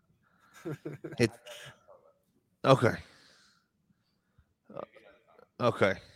We have to hold this. We'll this is fucking, it's wild. But there's why do we imprison these people for? Why do we imprison them for 90? What the fuck was it? Why don't we just kill them? Well, so that's the Book of Enoch, right? We don't really know what happened to them. Most likely they went back to their own domain, and we shut off the communication with them, right? So that's what I look at in the sense of we imprison them, is basically we shut them off from our reality. Okay? But people in the 19th and 20th century brought them back. Mm-hmm. And that becomes a big problem. So when we start looking at what's unfolding right now, Dr. Artis just came out with Watch the Water. Yes. Okay. I haven't seen this yet. I've heard amazing things. Watch the Water. I sent it to you guys today. Oh yeah. This is no joke shit. I sent this to you guys today, and it's something that Q talks about all the time. Watch the fucking water. All right. So, and by the way, go ahead. Well, Watch the Water is basically the claim is that they're putting snake venom, okay, that Mhm. COVID-19 isn't real, that it's actually snake venom that's being pumped into the water supply system and genetically targeting people because it's a genetic variation of snake venom. I agree and disagree with some of it, right? But I think that he's absolutely 100% that it's being targeted in public water supplies and that the virus was mutated by a snake. We actually see evidence of this. Okay. Now, the snake obviously has very, very severe implications in the sense of esoteric symbology and all these types of things. Satan, all this stuff. Mhm. There's nothing to worry about the snake. But what's interesting is he talks about the mitre hat. This is the Pope's hat. You ever seen the Pope's hat? Yeah, yeah. Okay. And they say So- that they wear that hat because he's got the fucking the old popes had the elongated skulls. Well, the hat actually is a derivative of a fish. And we're not Mhm. talking about the Jesus fish, which is just No, the yeah. Visca Pisces. If you don't Yeah. know what a Visca Pisces is for the audience, go check it out. That's that little Jesus fish. That's a Visca Pisces. Because it's a Piscean symbol because we're in the Piscean age, and that's what's ruled over the last 2,000 years. Right? Before that was Moses, and that was Aries, and he was the ram's horn. Mm-hmm. Before that was the golden bull, and that was Taurus. Remember, Moses came down from the mountain and slaughtered all the Israelites that were worshiping the golden bull because he was the age of Aries and they were the age of Taurus. Right? The next age after that is Pisces, Jesus. All right, so more astrotheology for you. So we have this venom that's going into the water and it's killing people. And basically, it's just being utilized to call the society and get the vaccine into their arm. In the mRNA vaccine, I believe, is genetically altering people. Guess what? One of the first things that the vaccine affects? Blood. Yeah. The blood. The blood. It's all about the blood. Remember, Q always talked about the Red Cross. Watch the Red Cross, all these things. Okay. So now we're starting to see this big picture come into view that whatever this evil is, they are trying to genetically alter us. But they're not trying to genetically alter us to basically take over our bodies, to possess our bodies, but in a sense call us. Now, going back to the mitre. The mitre is representative of a fish. It's actually a Akkadian god by the name of Dagon, Dagon. Now, the Sumerian counterpart to Dagon is a god by the name of Enlil. You might know him from the Ancient Aliens, Enki and Enlil. Enki was known as the flower of water. He was also represented by the symbol of the serpent. He is the founder of something known as the Brotherhood of the Serpent, which has basically restored that ancient knowledge that we're talking about was destroyed throughout countless millennia. And Lil, which is known as the cult of the eagle, has been destroying all of the basically esoteric and pagan cults through the last millennia. So Enlil is the bad guy, Dagon, as the Pope worships, okay? And so basically that is the one who's hijacked the Christian religion and utilized it to decimate all these pagan religions. The pagan religions were founded by Enki, or the Brotherhood of the Serpent, okay? And this is why in Christianity the serpent is evil, okay? So the mitre that the Pope wears has a gold fringe, okay? You know what that gold fringe is called? No. It's called a corona. Oh, just a coincidence. Just a coincidence. Just so pesky coincidence. And so Dr. Artist talks about the symbology behind this. I mean, I'm actually going to have my show Friday, and we're going to talk about this. But the COVID. So COVID, if you go and find out that during 2019 they're deciding what to basically call COVID, the World Health Organization, CDC, they're trying to name it, but they wanted to name it with the word virus. They had to have virus in there. So this is how you got COVID. The VID part is obviously the VI part is virus, right? Now the etymology of the word virus derives from the word venom.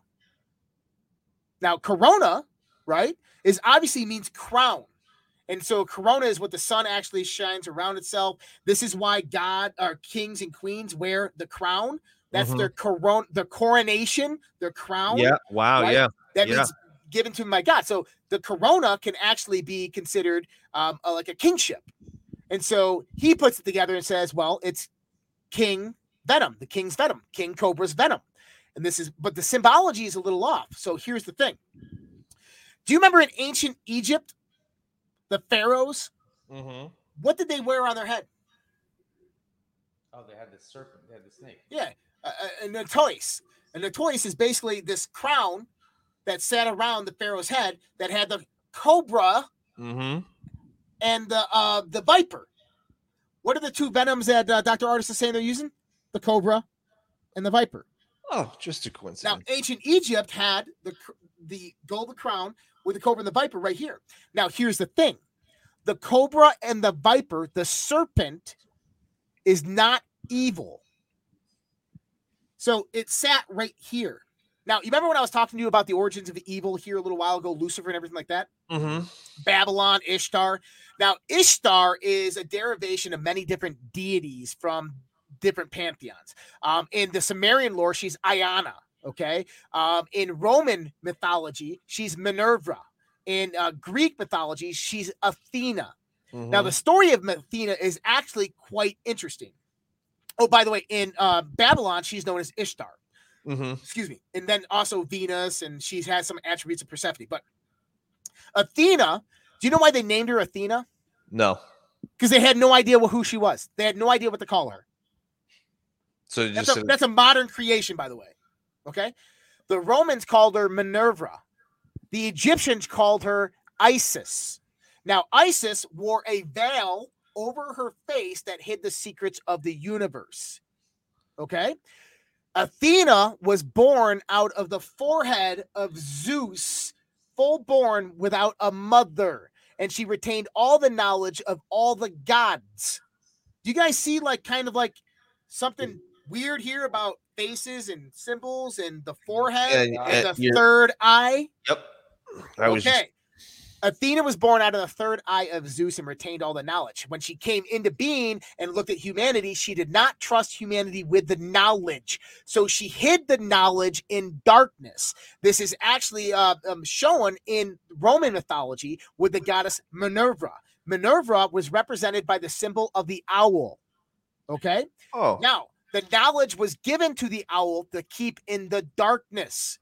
And that anybody who wanted to go find the owl would have to find the knowledge within the owl and would learn wisdom. This is why the owl is basically symbolized as wisdom, because that's where Athena or Minerva hid the knowledge from humanity. This is why these evil fucks worship the owl.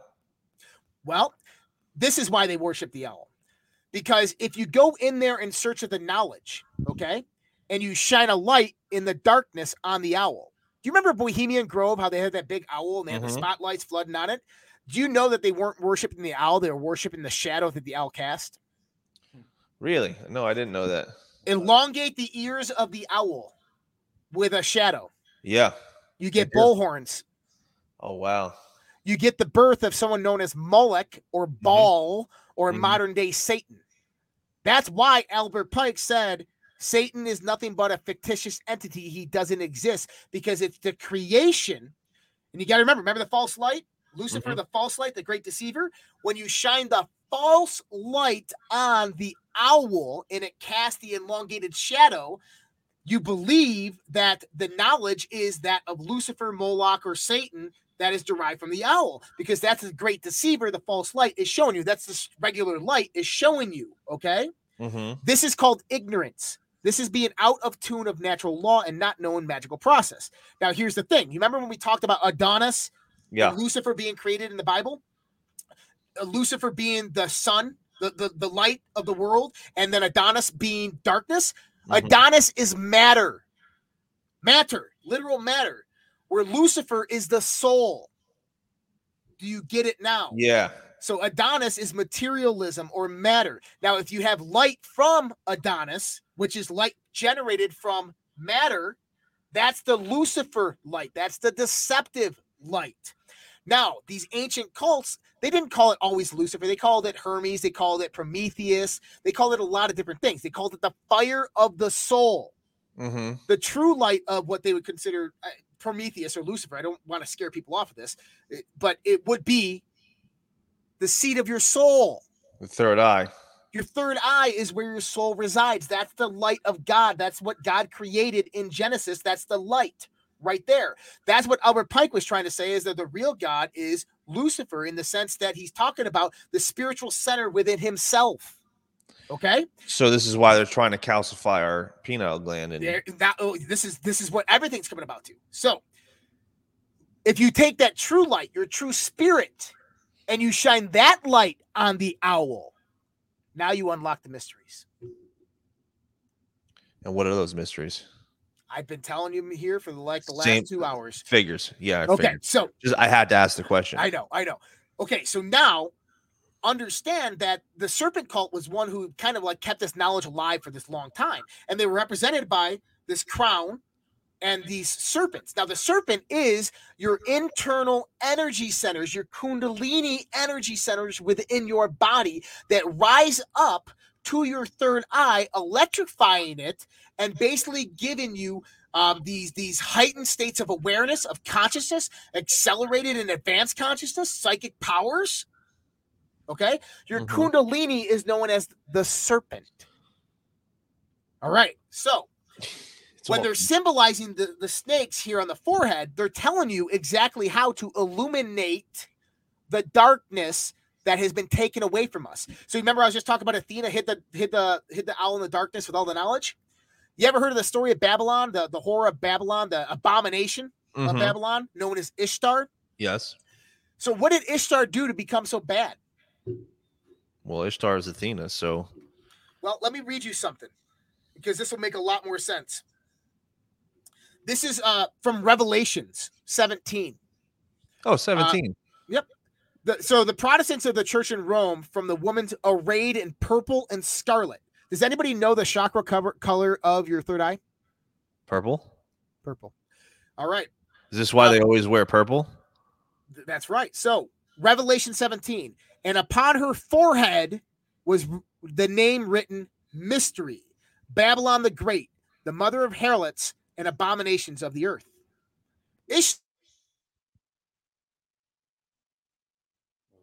We lost your sound.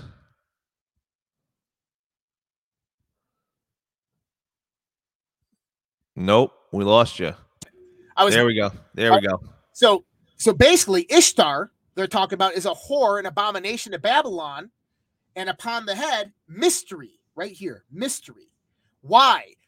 What was Babylon famous for? The tower. The Tower of Babel, which we say in the Bible, they say it separated us by tongue, right? Mm-hmm. The word Babel has nothing to do with fucking language. Okay?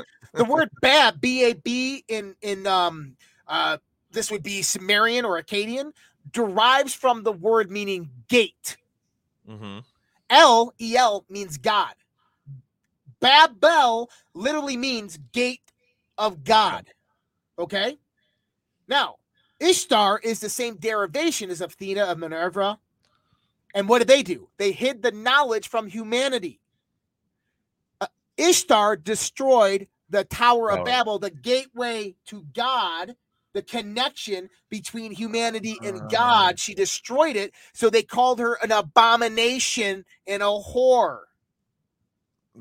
Wow. Okay. That's fucking wild. So humanity's coming back into this time. So remember, we were talking about the galactic cycles and the solar system moving. Mm-hmm. We're moving through levels of impedance, like very dense and not so dense. Well, springtime in the galactic center, basically of our solar system moving into the springtime, our solar system is moving into spring right now and moving out of a very, very high dense area of the galaxy. And so we know this because it's been 8,000 years of darkness. Basically, 8,000 years of impedance. Is this the dark winter we've been hearing so famously of? So we've been in the dark winter. And so I think there's another dark winter that's coming, and it's going to make a lot more sense here in a few minutes. So as we're moving out of this galactic center, this very, very concentrated area of gases and matter and cosmic rays, we're going to start moving out. And guess what? You remember that receptibility of our DNA and that signal that we get? Mm-hmm. It's going to increase. So there's no more impedance from the galactic center that's basically impeded that signal for the longest time. That means that humanity is on an evolutionary cycle. We're moving into a golden age. And that means all of us are going to begin waking up. Isn't that what's been happening? A lot of us have been waking up to this spiritual center. A lot of people have, yeah. That's right. And so if you want to think about it, Go back to that radio station and imagine Earth is resonating at 103.5. And most of the people are on a bell curve right around 103.5. Some of them dumb fucks are like at 99.2 and they're just lost. They're gone. They get fucked. Right. Many of us have been at like 105 and 107. And for the longest time, we're sitting here going, why don't you guys see what's happening? Why don't you guys see and understand what's going on in the world? How come you can't see it? And those people at 103.5 are like, you guys are fucking crazy. Now the Earth is making this transit from 103.5 to 105, and we're sitting here going, oh, this shit's all making sense now. And all those people at 103.5 are going, what the fuck is going on? I'm crazy. Makes sense, doesn't it? Yes, It's the great awakening. Bingo. Humanity's minds are waking up because the signal is intensifying, and our third eye is waking up. Okay, and this scares the living shit out of these puppet masters on this planet. So guess what they needed to do? Pokey. Well, take that crown, Cobra. Remember, watch the water, the venom in the water. Mm-hmm. You ever heard of the VMAT gene? VMAT2? No. It's known as the God gene. So the God gene is what basically is a gene that's expressed in people that are highly religious, highly devout, and highly faithful to some type of a practice. Mm-hmm. Literally, there's a fucking gene for it. I never knew, but it's expressed. The vaccine shuts down the VMAT2 gene. Of course it does. I Literally think it does. Shut you off from your third eye. I think it does a lot more than that. But didn't Bill Gates speak to like CIA, FBI, a bunch of guys in a room talking about a vaccine shutting down that particular gene? Did you see that video? I've seen the video. There's questionability if it's real or not. I think it's real, but a lot of people claim that it's fake. But yeah, that's exactly what we're talking about. It would remove their faith. So it would remove their faith. I actually had a guy on Dr. Dean Radin. He's the head of the Institute of Noetic Sciences, Edgar Mitchell. Mm-hmm. And he actually talked about this, and they've actually done studies and trials on it, and it's real and legitimate. The people that have that VMAT gene are actually more susceptible to be psychic, and they have different types of spiritual experiences. Okay, so we have our third eye, which is waking up.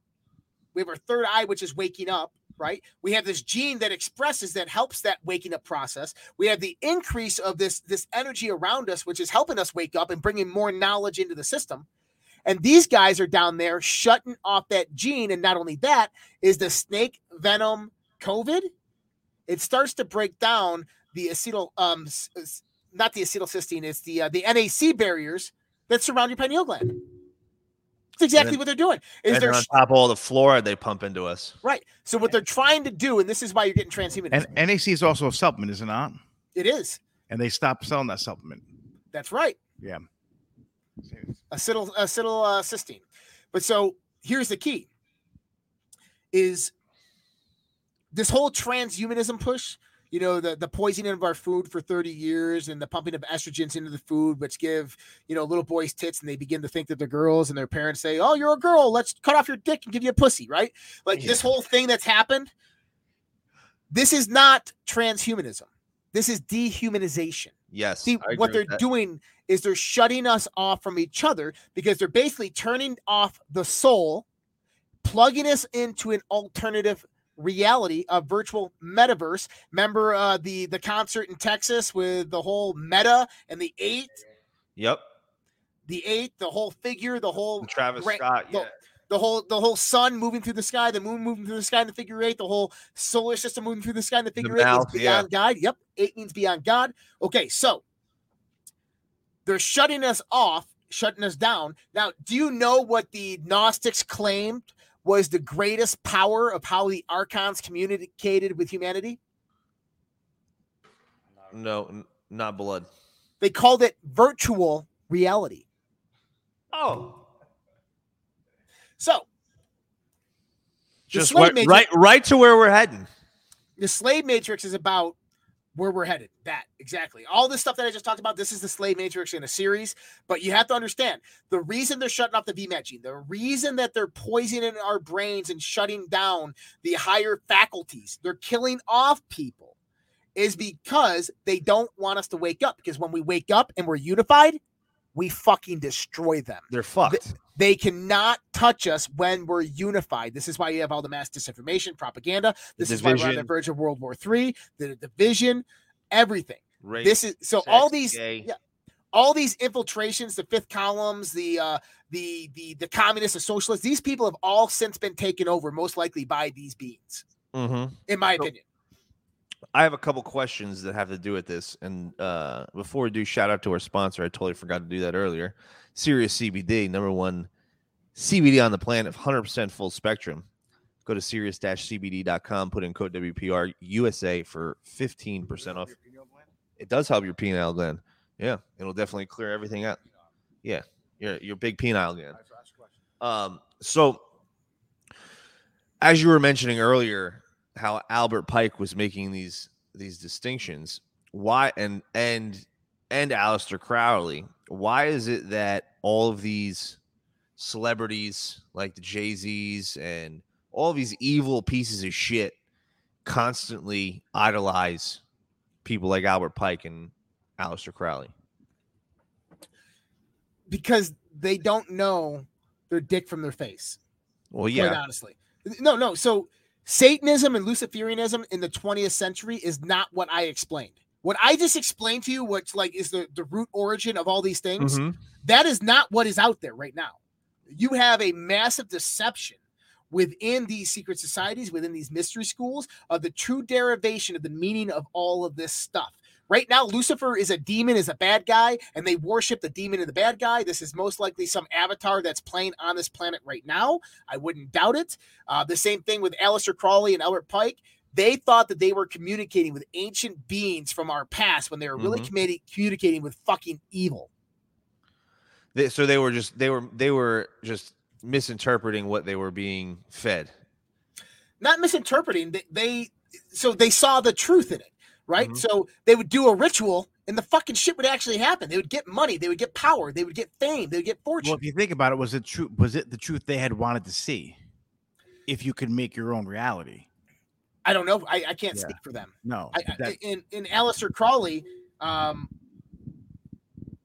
was it? So I know that LaVey, the founder of Anton LaVey, the Lucifer, the Satan religion, right. Yeah. Is that when he died, right? Everybody was surrounding him, and he went to close his eyes, and he said, "Oh no! Oh fuck! I was wrong." Yep. He literally did say that. You're right. And then Aleister Crowley said something very, very similar, and he goes, "Oh, that's not right." So you have to ask yourself, were they seeing a different heaven, or were they their souls that they gave up to these higher dimensional beings being taken into that higher dimensional world as a slave? Because Josh, you were saying before, and I was wondering, because you said that they always want something in return.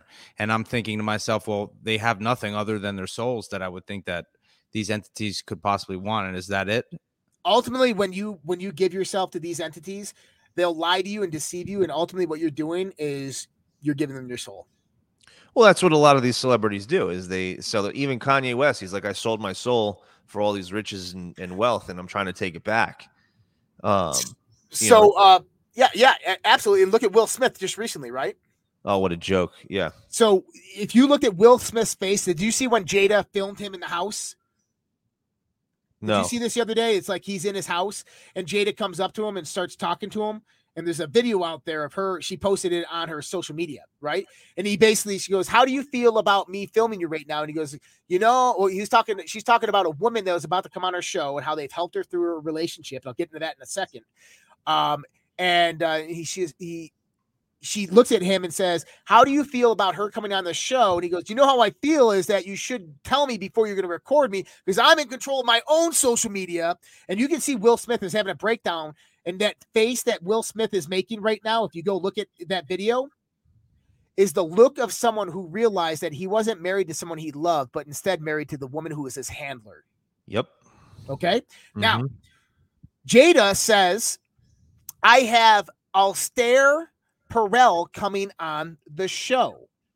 Now that's interesting because the woman's name's Esther Perel, not Aleister Perel.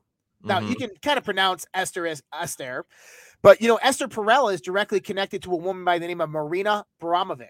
My favorite lady. I fucking love her. Now they're best friends, and Jada's having her on her show coming up here, and not Abramovic, but instead Astaire Perel. Now the Astaire name is interesting because guess what? I just told you a little while ago. We're about to have the Easter holiday. Did you know the Easter holiday was modeled after Esther? It was also modeled after Oster, Eostre. Okay, the goddess of fertility.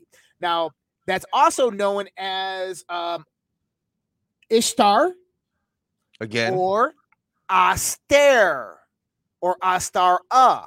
Now, from Aleister Crowley's writings himself, along with her status as an archetype of goddess, Crowley believed that Babylon, the goddess of Babylon, had an earthly aspect or avatar, a living woman who occupied the spiritual office of the Scarlet Woman, and that was alive on Earth right now, and he knew her in his time, and he believes that she's reincarnated every cycle. And guess what she would call herself? Astaire. Oh, just happens to be Marina Abramovich's best friend. That's right. That's fucking wild, dude. I mean, yeah, That's like, it's a fucking rabbit hole, man. holy fuck. Holy fuck. So then We should redo this on acid. yeah, we should definitely all take acid and redo this whole entire conversation, see what happens. I have some. So let me ask you this then, because that's a total fucking mind fucking. We've covered Marina Abramovich on this show at great length, so I don't want to go down that rabbit hole again because we could. When we first met, we had a lot of really good conversations about Q. Now, a lot of people that listen to us know my take on Q. How does Q fit into all of this? Or the idea of Q, because that's kind of where I've led my research to. So there's certain things about Q that don't make sense. So if you look at True Social right now, there's a profile on there that's at Q. Now, you can't go create a single letter profile on True Social. You have to be approved. The profile was created on February 9th, which means it was created the inception of True Social as one of the admin accounts. They're either utilizing Q as a mechanism of advertising to bring people in, okay? Or some people associated with that group are Q. I think it's a little collaboration of both. I know one of my buddies was actually at Mar-a-Lago. So if you remember that post that Q did on True Social, and they were having beers on Flannel Friday with Kash Patel. Yeah, my buddy was right at that table right before they took the picture. I know everybody who was at that table. Really? And what did he have to say? He said they're Q. He said they've always been Q, those guys. So if that's true or not, I don't know. But there's an odd aspect about Q. And this comes about through knowing more about conspiracy than those guys actually lead on. I don't see Devin Nunes as the type to be kind of like, very conspiratorial and stuff like that in the sense of the esoteric and the occult. I don't see Kash Patel, and I don't see Matthew Whitaker, the former attorney, acting attorney general. Yeah. I just gave away all three names, by the way, at the table. But I don't see any of those three guys being into the occult, the esoteric, or really truly understanding something known as the Great Awakening, which has been talked about for millennia. And so there's this esoteric aspect of Q. I think that those guys are the Q that was kind of happening throughout the last few years. Well, there's multiple, we were told 7 military, 3 non-military roughly that know the whole scope. Yep. And the military, I think we can kind of understand who those people were. I know a few of them. But none of those people are in power anymore. Or as far as we know. Right. And so a lot of hope is being generated here on a lot of different things like devolution theory, on the next election and stuff like that. My perspective, and I'll be straight up blunt and honest with you, if you go listen to my show at the intro, they're going to tell you I'm the bearer of doom and gloom. My intro says the bearer of doom and gloom. You got to go through the darkness before you get to the light, guys. 100%. 100%. Right? I'll tell you right now, it's pretty fucking dark right now, though. I'll tell you that. Well, it's going to get worse. It's about to get much fucking darker. Much fucking worse. I agree. But it's pretty fucking dark right now. I know you guys all know each other, but I'm gonna do this. I did this on my show, and we had about a 90% rate of people that raised their hand for this question. Shoot. How many of you guys know, or your audience members know of somebody who got the vaccine that had an adverse effect, either blood clot, stroke, heart problem, neurological problems, or dead? That is statistically improbable, unless there's going to be more to come. Understand that. I just lost my brother-in-law. I just lost my brother-in-law like a week ago. Oh, man, I'm sorry to hear that, dude. Triple jab, 34 years old. It's heartbreaking, man. It is. But it's terrifying. Both my parents got them. 5 people on my street. Neurological problems, heart problems, blood clots. Okay? Deion Sanders lost 2 of his toes because of fucking blood clot. Yeah. So this is what's going to happen. People are going to start going away. Okay? We got to be ready for that darkness because that's the darkness that's coming. They are not going to let Republicans win in November. They cannot. Not just Republicans, America First candidates. Right. They're going to let Republicans win, but they're not going to be the Republicans that we want. They're going to be the Republicans that we've been getting for this entire fucking forever. So I've always talked about what we call the global firestorm event. Mm-hmm. The global firestorm event. And by the way, I said this about 2.5 years ago. Okay? Mm-hmm. The first thing that you're going to have is you're going to have cyber attacks on infrastructure and energy. The second thing you're going to have is global supply chain collapse and shortages. The third thing that you're going to have is political instability within the local, the state, and the federal levels. The fourth thing you're going to have is you're going to have a global financial collapse. And the fifth thing that and then you're also going to have a resurgence of another variant of the virus. And the last thing that you're going to have is World War III breaking out, most likely going to happen. And I said this 2.5 years ago. You can check the record between China, Taiwan, Israel, and Iran, and Russia in Europe. What do we all have right now? All this shit's happening right now. I was just going to say, everything that you just said is literally like right around the fucking corner or already happening. Like it's literally the writing is on the wall.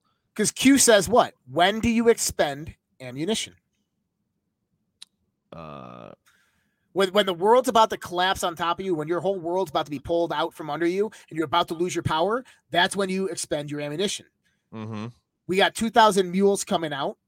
We have election reform. We have decertification most likely going to happen in Georgia, Arizona, Pennsylvania, Wisconsin, Michigan because of 2,000 mules. Okay. Yep. And so that's going to happen all before the election, probably right after the primaries. Right. Mm-hmm. And that means our whole world is going to start collapsing, and these people are going to be held responsible. Trump actually put out some Q stuff the other day.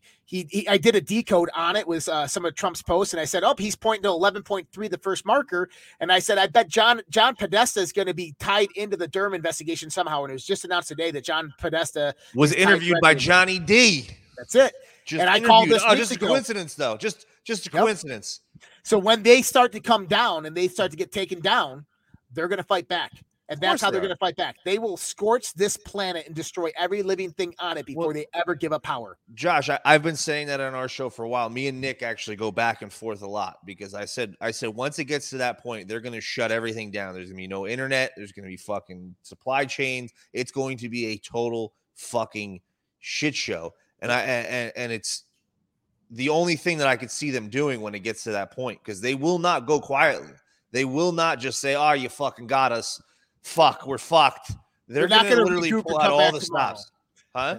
They're not going to regroup and come back tomorrow. No, they're going to pull out all the stops. Like, it's not like they're going to be like, "Son of a bitch, they got us. We're fucked."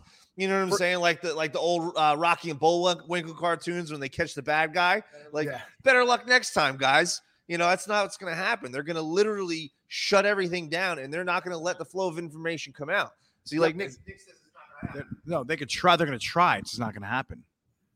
So they're going to do their very best to do that, but it's not going to happen. So I've also said this, is that when this global firestorm event happens, it's going to happen. The world is going to come to a point of vulnerability, which means that themselves become vulnerable. Okay. This is why Russia is doing what they're doing right now, because they noticed that they're vulnerable. It was the weakest point. Okay. And when this actually happens, they're going to become so vulnerable that nations like China and Russia can overtake them and do something about it.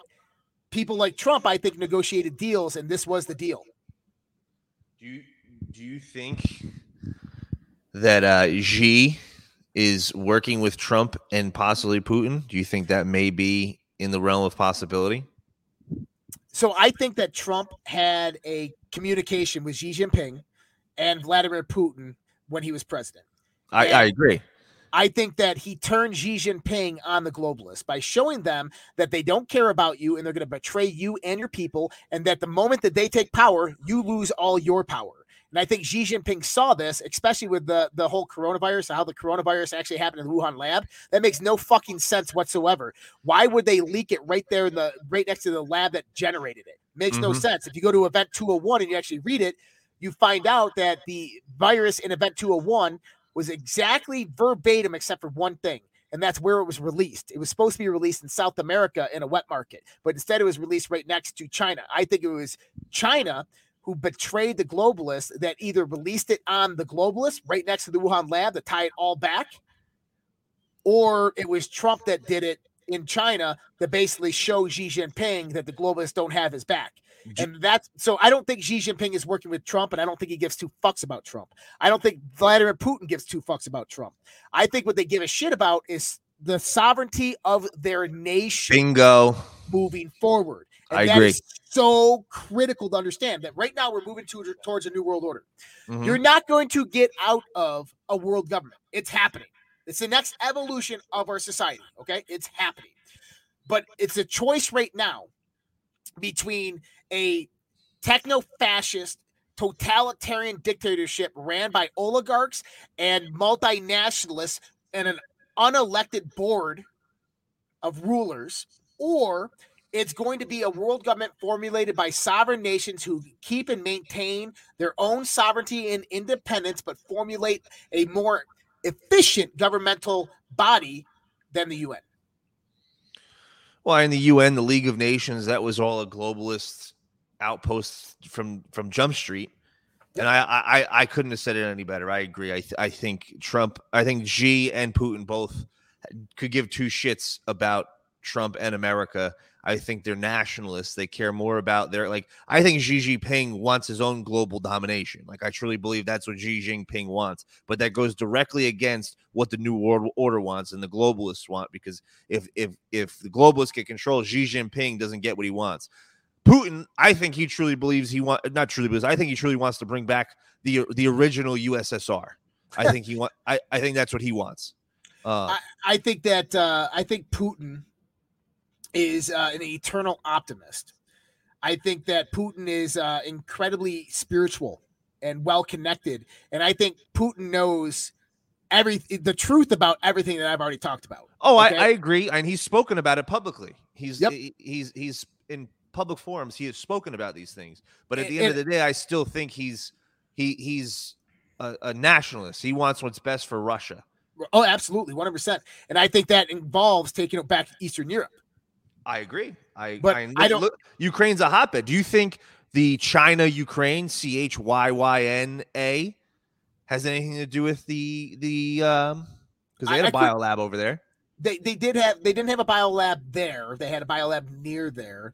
It could have been a reference. I don't believe in coincidences. I don't either. So China. Here's the thing. Go back if you want when you understand Watch the Water of how they're basically genetically modifying either a virus or snake venom and putting it into the water supply, and it's genetically targeting certain people with comorbidities or even certain genetic variations of people. You can understand why the biolabs were there in the first place, because that's exactly what they were doing. All of these facilities were generating COVID. We're building these COVID or snake venoms, or whatever the fuck it was. Now, if you remember, if you go back to the Q post, he says Corona 1 offline, Corona 3 offline. Many people thought that these were the Corona spy satellites by the Central Intelligence Agency. They weren't. They were remote Corona facilities that were probably in operation in the United States. Biolabs, you think? Yep, biolabs in the United States that were in operation, that were meant to basically start dumping this shit into the water supply that was going to genetically target you, me, and everybody else. That's why Trump said, I saved 100 million people by doing what I did. And I've been saying that for a minute. You're 100% right. That's actually fucking brilliant take. That's a fucking perfect take. Because no, you're right. It's fucking bananas how deep these rabbit holes go and how optics are so important. And that's something that Q talks about all the time. The optics of what's going on for the average American and what's actually really going on are two totally different stories. Yeah. And if your thumb is not on the pulse of what's going on, it's everything that you can't see right in front of your face is way over your head, and you're not picking up on it. It's really sad, and unfortunately, the media has such a stronghold still on so many minds. But thankfully for people like yourself, the other shows that are out there, so many other great podcasts, great YouTube channels, except not much YouTube anymore, but Rumble channels, I should say, that are putting out great content, that are sharing this information everywhere. And I truly believe that, in my opinion, I think Q's purpose wasn't to save the world. I think Q's purpose was to create this army of digital soldiers to share all of this information far and wide. Because like you, Josh, we've been doing this for decades. I've been doing this since like 04, 05, screaming at the top of my lungs, talking about this shit. James, nobody believes you. Jay, you're crazy. To the point where I kept it close to my vest. I didn't talk to anybody about it because I got made fun of so much for saying this wild man shit. James, do you remember when Trump met with the generals and the admirals in the White House on October 17th before the Q started posting? Yep, and this is the calm before the storm. Do you all know what this is? Yep. They said, "What is that, Mr. President?" "Oh, you'll find out." "What is it?" "It's the calm before the storm." And everybody, what's the calm before the storm? They fucking lost their shit. Well, here's the thing. The calm before the storm. COMM before the storm. The communication, Q is the communication before the storm. Wow. That actually, that's brilliant, because I really think about it. Double meanings, bro. Everything has double meanings, yes. But really think about it. Prior to Q, there was definitely some hardcore, I hate to use the word, but quote unquote conspiracy theorists that were sharing truth far and wide. You listed a bunch: Bill Cooper, David Icke, so many of them. And they had cult followings. They had big audiences, but they were like niches. It wasn't like a global, worldwide thing where people were talking about it. Fast forward to today, it is now almost the cool thing to be the conspiracy theorist, the red pill guy, the guy who's got all the knowledge. Like, people want to hear it, and they're thirsting for knowledge. A lot of people, way more than ever before. Maybe not everybody, but a very large amount of people are thirsting for information.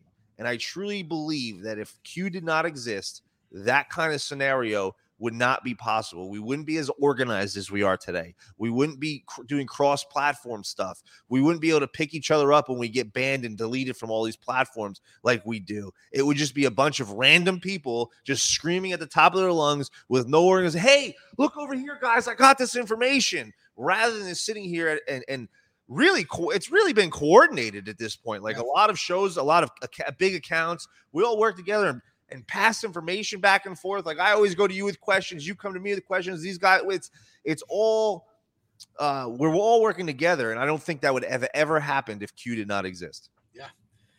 Yeah, man. It's an interesting world, but you know what? At the end of the day, work on yourself. It's all about yourself. It's all about you and your connection with God. If you're cool with that, if you're good with your connection with God, nothing else fucking matters. Amen. Amen. I've always talked about this, and I know we got a few more minutes left, but I'll leave you all with this: is I can't know you. I can't be inside your brain. I can't know who you are. Right? It means I can only know you through an interpretation of how well I know myself. Now think about that. Whatever you say vibrates within something within me, and I know that within me, and that's how I can interpret you. That's how we all interact. Is we can't know each other. We can only know that part of you that resonates within me, inside me. And so that means that personal development, developing myself, realizing myself, what the Gnostics or what the Socrates called ipsum te gnosis, know thyself. this whole journey inward, this introspection into your soul and to who you are, it matters, because the more you introspect into yourself and you understand yourself more, you get to understand people better. You get to understand James and everybody else way more, because you know yourself better, because that's the only way that you can ever know somebody. But here's the kicker. Turn that internal. The only way that you can ever know God is as well as you know yourself. Yeah. If he created you in his image, absolutely. That's 100%. right. You cannot know God better than you know yourself, period. So that means that personal development, knowing thyself, is this progression towards knowing God as well. Absolutely. Absolutely. And this is why they inundate us with all these distractions, video games, TV shows, bread and circus. So we're constantly distracted. Like, people do not like to be by themselves. Like, I've noticed that. Like, I've noticed a lot of people, they have a hard time being by themselves, sitting in silence, doing nothing. Yeah. Like, millions and millions of people have for many years. That's I did me. as well. Shit. That's all I do. I sit down here in my studio, and I'm just doing research all the time. Same. But a lot of people have issues with it. Yeah. So it's by design. It's not by accident. It's 100% by design. That's right. But so James, I just created a new Substack. So if people want to learn more about this, I'm actually writing the episodes on my Substack before they go live on the SlaveMatrix.com. So you're a glutton for punishment, is what you're saying. You just love to fucking pile more work on yourself. I do. So they can find my my Substack. Easiest way is we're at redpills.tv, and they can go to redpills.tv/Substack. Send me the link. I'm going to link it in the description for everybody so they can click on it down below. Also, where else can everybody find you? I know you got a little Instagram. You got your own Roku channel. You're with us on the Patriot Podcast Network, live every day except for Tuesdays at 8:30 because we stole your 8:30 slot. That's all good. But you're on the Patriot Podcast Network with us. It's a great network. You got your own little Roku set up. You got a lot of places. So tell our audience where they could find you. Yeah, man. Red Pills TV. Just type that in your URL and hit enter. redpills.tv.